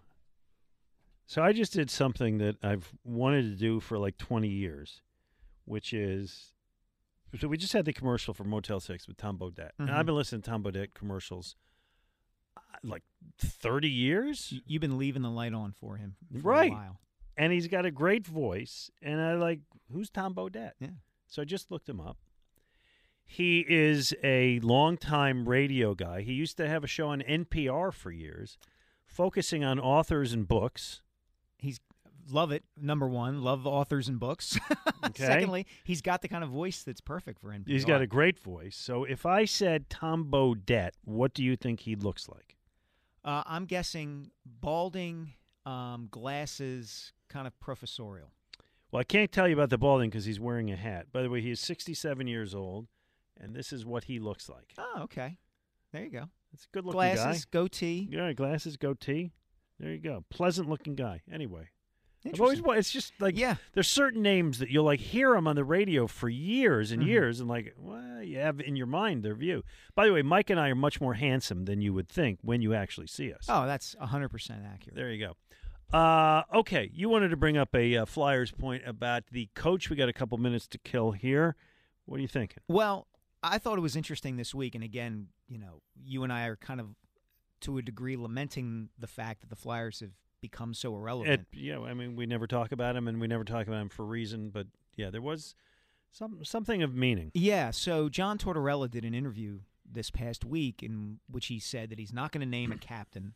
And more than that, he said that he had realized or observed that there were problems in the room, in a typical kind of hockey phrase, meaning that there was dissension in the team and maybe lacking leadership. It was kind of I took it that he obscure. I took it from what he said that he did not think there was a winning attitude in the room and enough. What was the phrase that Laviolette used to use? Jam. Yeah. Enough jam. Yeah. And I'll be honest, Glenn, I think that's been true of the Flyers locker room for a while. It's something that I've heard, to be very honest, from previous coaches. My question is, how does Tortorella already know that? He hasn't been here that long. It's not like the season has started and he's really, gone through the gauntlet with these guys for a couple of weeks yet. Don't know. Yeah, I just wonder about that. I don't know, but I actually like it. I mean, it seems a shot at Couturier, who would be the obvious choice for captain, and for whatever reason, he thinks it's not there. But look, I think this team needs, serious heart surgery. I think it needs heart surgery. I think it needs major infusions of talent. I think they would be better off.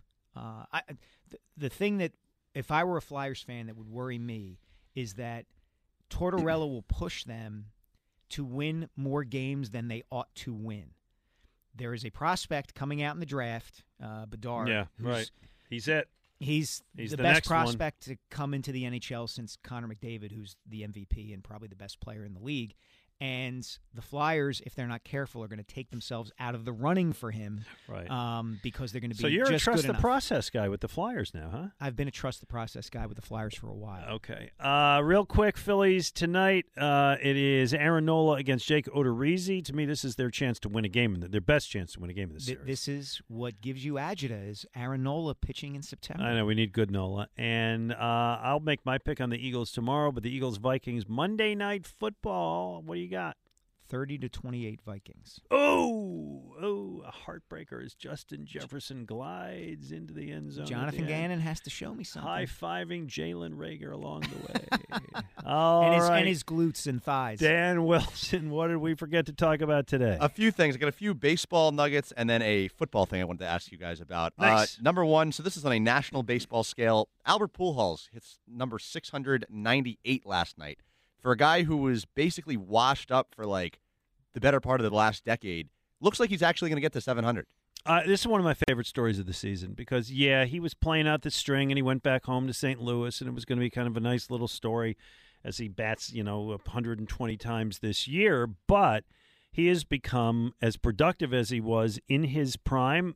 Listen, I hate the Cardinals and I hate their success, but he's a huge part of it. He's a great story. I mean, on a more regular scale, this is Serena Williams going out a couple of weeks ago with the big moment. Here's the thing, though, Glenn. I think it speaks to the damage that the steroid era did to baseball. That we have Pujols chasing 700 home runs, and we have Aaron Judge chasing 61 home runs, and they are not bigger national discussion topics. When Mark McGwire and Sammy Sosa were chasing Roger Maris back in 1998, it was everywhere. Now, baseball has receded a little bit. Yeah, since part of then. it is the sport is Right, but I think part of the reason it's receded is because of that era. Yeah, it's a great point. Great point. In regards to the Phillies, two guys who have not been getting discussion locally enough, I believe, are Brandon Marsh and Jose Alvarado. Marsh, a guy who was brought here literally just for his glove, and they would work on his hitting. The guy is close to a 300 hitter since joining the Phillies, and his OPS is 150 points higher than it was at the Angels. And Alvarado hasn't allowed a run in nearly a month. For a guy who was sent down to AAA on Memorial Day weekend, like that 100-mile-an-hour fastball with a 95-mile-an-hour slider is actually effective now. I'll take one, you take the other. Which All right, one you want? So Marsh, I saw on Twitter the other day, someone pointed out that Kevin Long has worked with him to change his stance. His legs are wider in the box, and it's cut down on his stride, and that's kind of the reason this person suspected that he's picked up his hitting as much as he has since he joined the Phillies. If a hitting coach can do that, more power to him. In terms of Alvarado, I thought he was washed. I thought he was done. He has come back. I mean, he's always had the velocity. He can always throw 100. A lefty who can do that, you know what? He's going to be pitching into his 50s. Yeah, it's like having Randy Johnson. And it really has helped this team. I got one more quick thing I want to get your thoughts on, and it kind of speaks to the baseball maybe receding debate versus football. Is on Thursday Night Football the other night, we kind of had a little bit of a debut, which was that the first of a full schedule on Amazon this year. And obviously we've seen plenty of streaming services do baseball games this year, and the reaction has been largely negative, like I can't find the game. Yep. But the other night on Thursday, it seems like everyone found the game fine. I haven't. The ratings haven't come out yet. At least they didn't this morning when I was coming in because I wanted to see what they were. Maybe I'll discuss this tomorrow with Jody. I am curious how many people found it. And that was a very hyped game, good matchup. People would have real interest in it as they move forward. When they have Jacksonville versus the Jets, which they do, how many people are going to watch that game? I was at a play rehearsal for a play that I'm going to be in, and so I got home late, and at that point, like, I'm not going to watch it. Did you check it out? How was it? I did not check it out. Okay. But I think it's and Dan mentioned this, it's an interesting comparison with baseball because the games, for instance, the Phillies have played that are broadcast on Apple TV have had relatively unfamiliar broadcasting teams. Yeah. And Amazon's That's got Al Michaels and Kirk Herbstreit. Yeah, so big. It is big, and I think people are going to be incentivized to find those games. Yeah, I heard from people that the picture was good, but sometimes jumpy, sometimes the feed was slow. I didn't have a ton of issues with it. Now, the TV I was watching on had Amazon Prime logged in. Some people I do know had those issues. As far as the broadcast team, that's where I was going to go with this, which is that Herbstreit's just a total workhorse. Like, he's on College Game Day this morning after doing a game on Thursday. This is kind of cool for me as a bigger NFL fan than college fan, a guy who I think is really, really good on the college side, now coming over to the NFL side. Yeah. Like, he is phenomenal. And he's really smart. They really went out of the water. So I get Amazon Prime, but if I didn't get Amazon Prime, would I be able to get this game? To my understanding, no.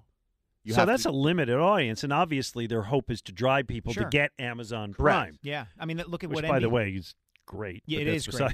But look at what NBC has tried to do with Peacock, for instance. Yeah, they want to drive you there. Yep, exactly. And that's what they're doing. Well, we'll see. We'll see how those ratings go. Dan Wilson, great job by you. Mike, always a pleasure. Look forward to seeing you. I'm not going to see you Monday. I'll see you next Saturday. Week. So, Go Birds Radio coming up with James and Elliott. There you go. Stay tuned for those guys. I will see you tomorrow, 10 o'clock, with Jody Mack right here on 94 WIP. We really need new phones. T-Mobile will cover the cost of 4 amazing new iPhone 15s, and each line is only $25 a month. New iPhone 15s? It's better over here. Only at T-Mobile, get 4 iPhone 15s on us and 4 lines for $25 per line per month with eligible trade-in when you switch. Minimum of 4 lines for $25 per line per month with autopay discount using debit or bank account. $5 more per line without autopay, plus taxes and fees. Phone fee at 24 monthly bill credits for well-qualified customers. Contact us before canceling account to continue bill credits or credit stop and balance on required finance agreement due. $35 per line connection charge applies. See T-Mobile.com. vehicle's engine with a full synthetic oil change and save with Mobil 1 at O'Reilly Auto Parts. Purchase 5 quarts of Mobil 1 full synthetic motor oil and receive a $10 O'Reilly gift card after rebate. See store for details. With your Mobil 1 purchase, you'll also receive 2 times points during O Rewards Bonus Points Month at O'Reilly Auto Parts. O'Reilly Auto Parts. We get it. Attention spans just aren't what they used to be. Heads in social media and eyes on Netflix. But what do people do with their ears? Well, for one, they're listening to audio. Americans spend 4.4 hours with audio every day. Oh, and you want the proof? Well, you just sat through this ad that's now approaching 30 seconds. What could you say to a potential customer in 30 seconds? Let Odyssey put together a media plan tailor-made for your unique marketing needs. Advertise with Odyssey. Visit ads.odyssey.com.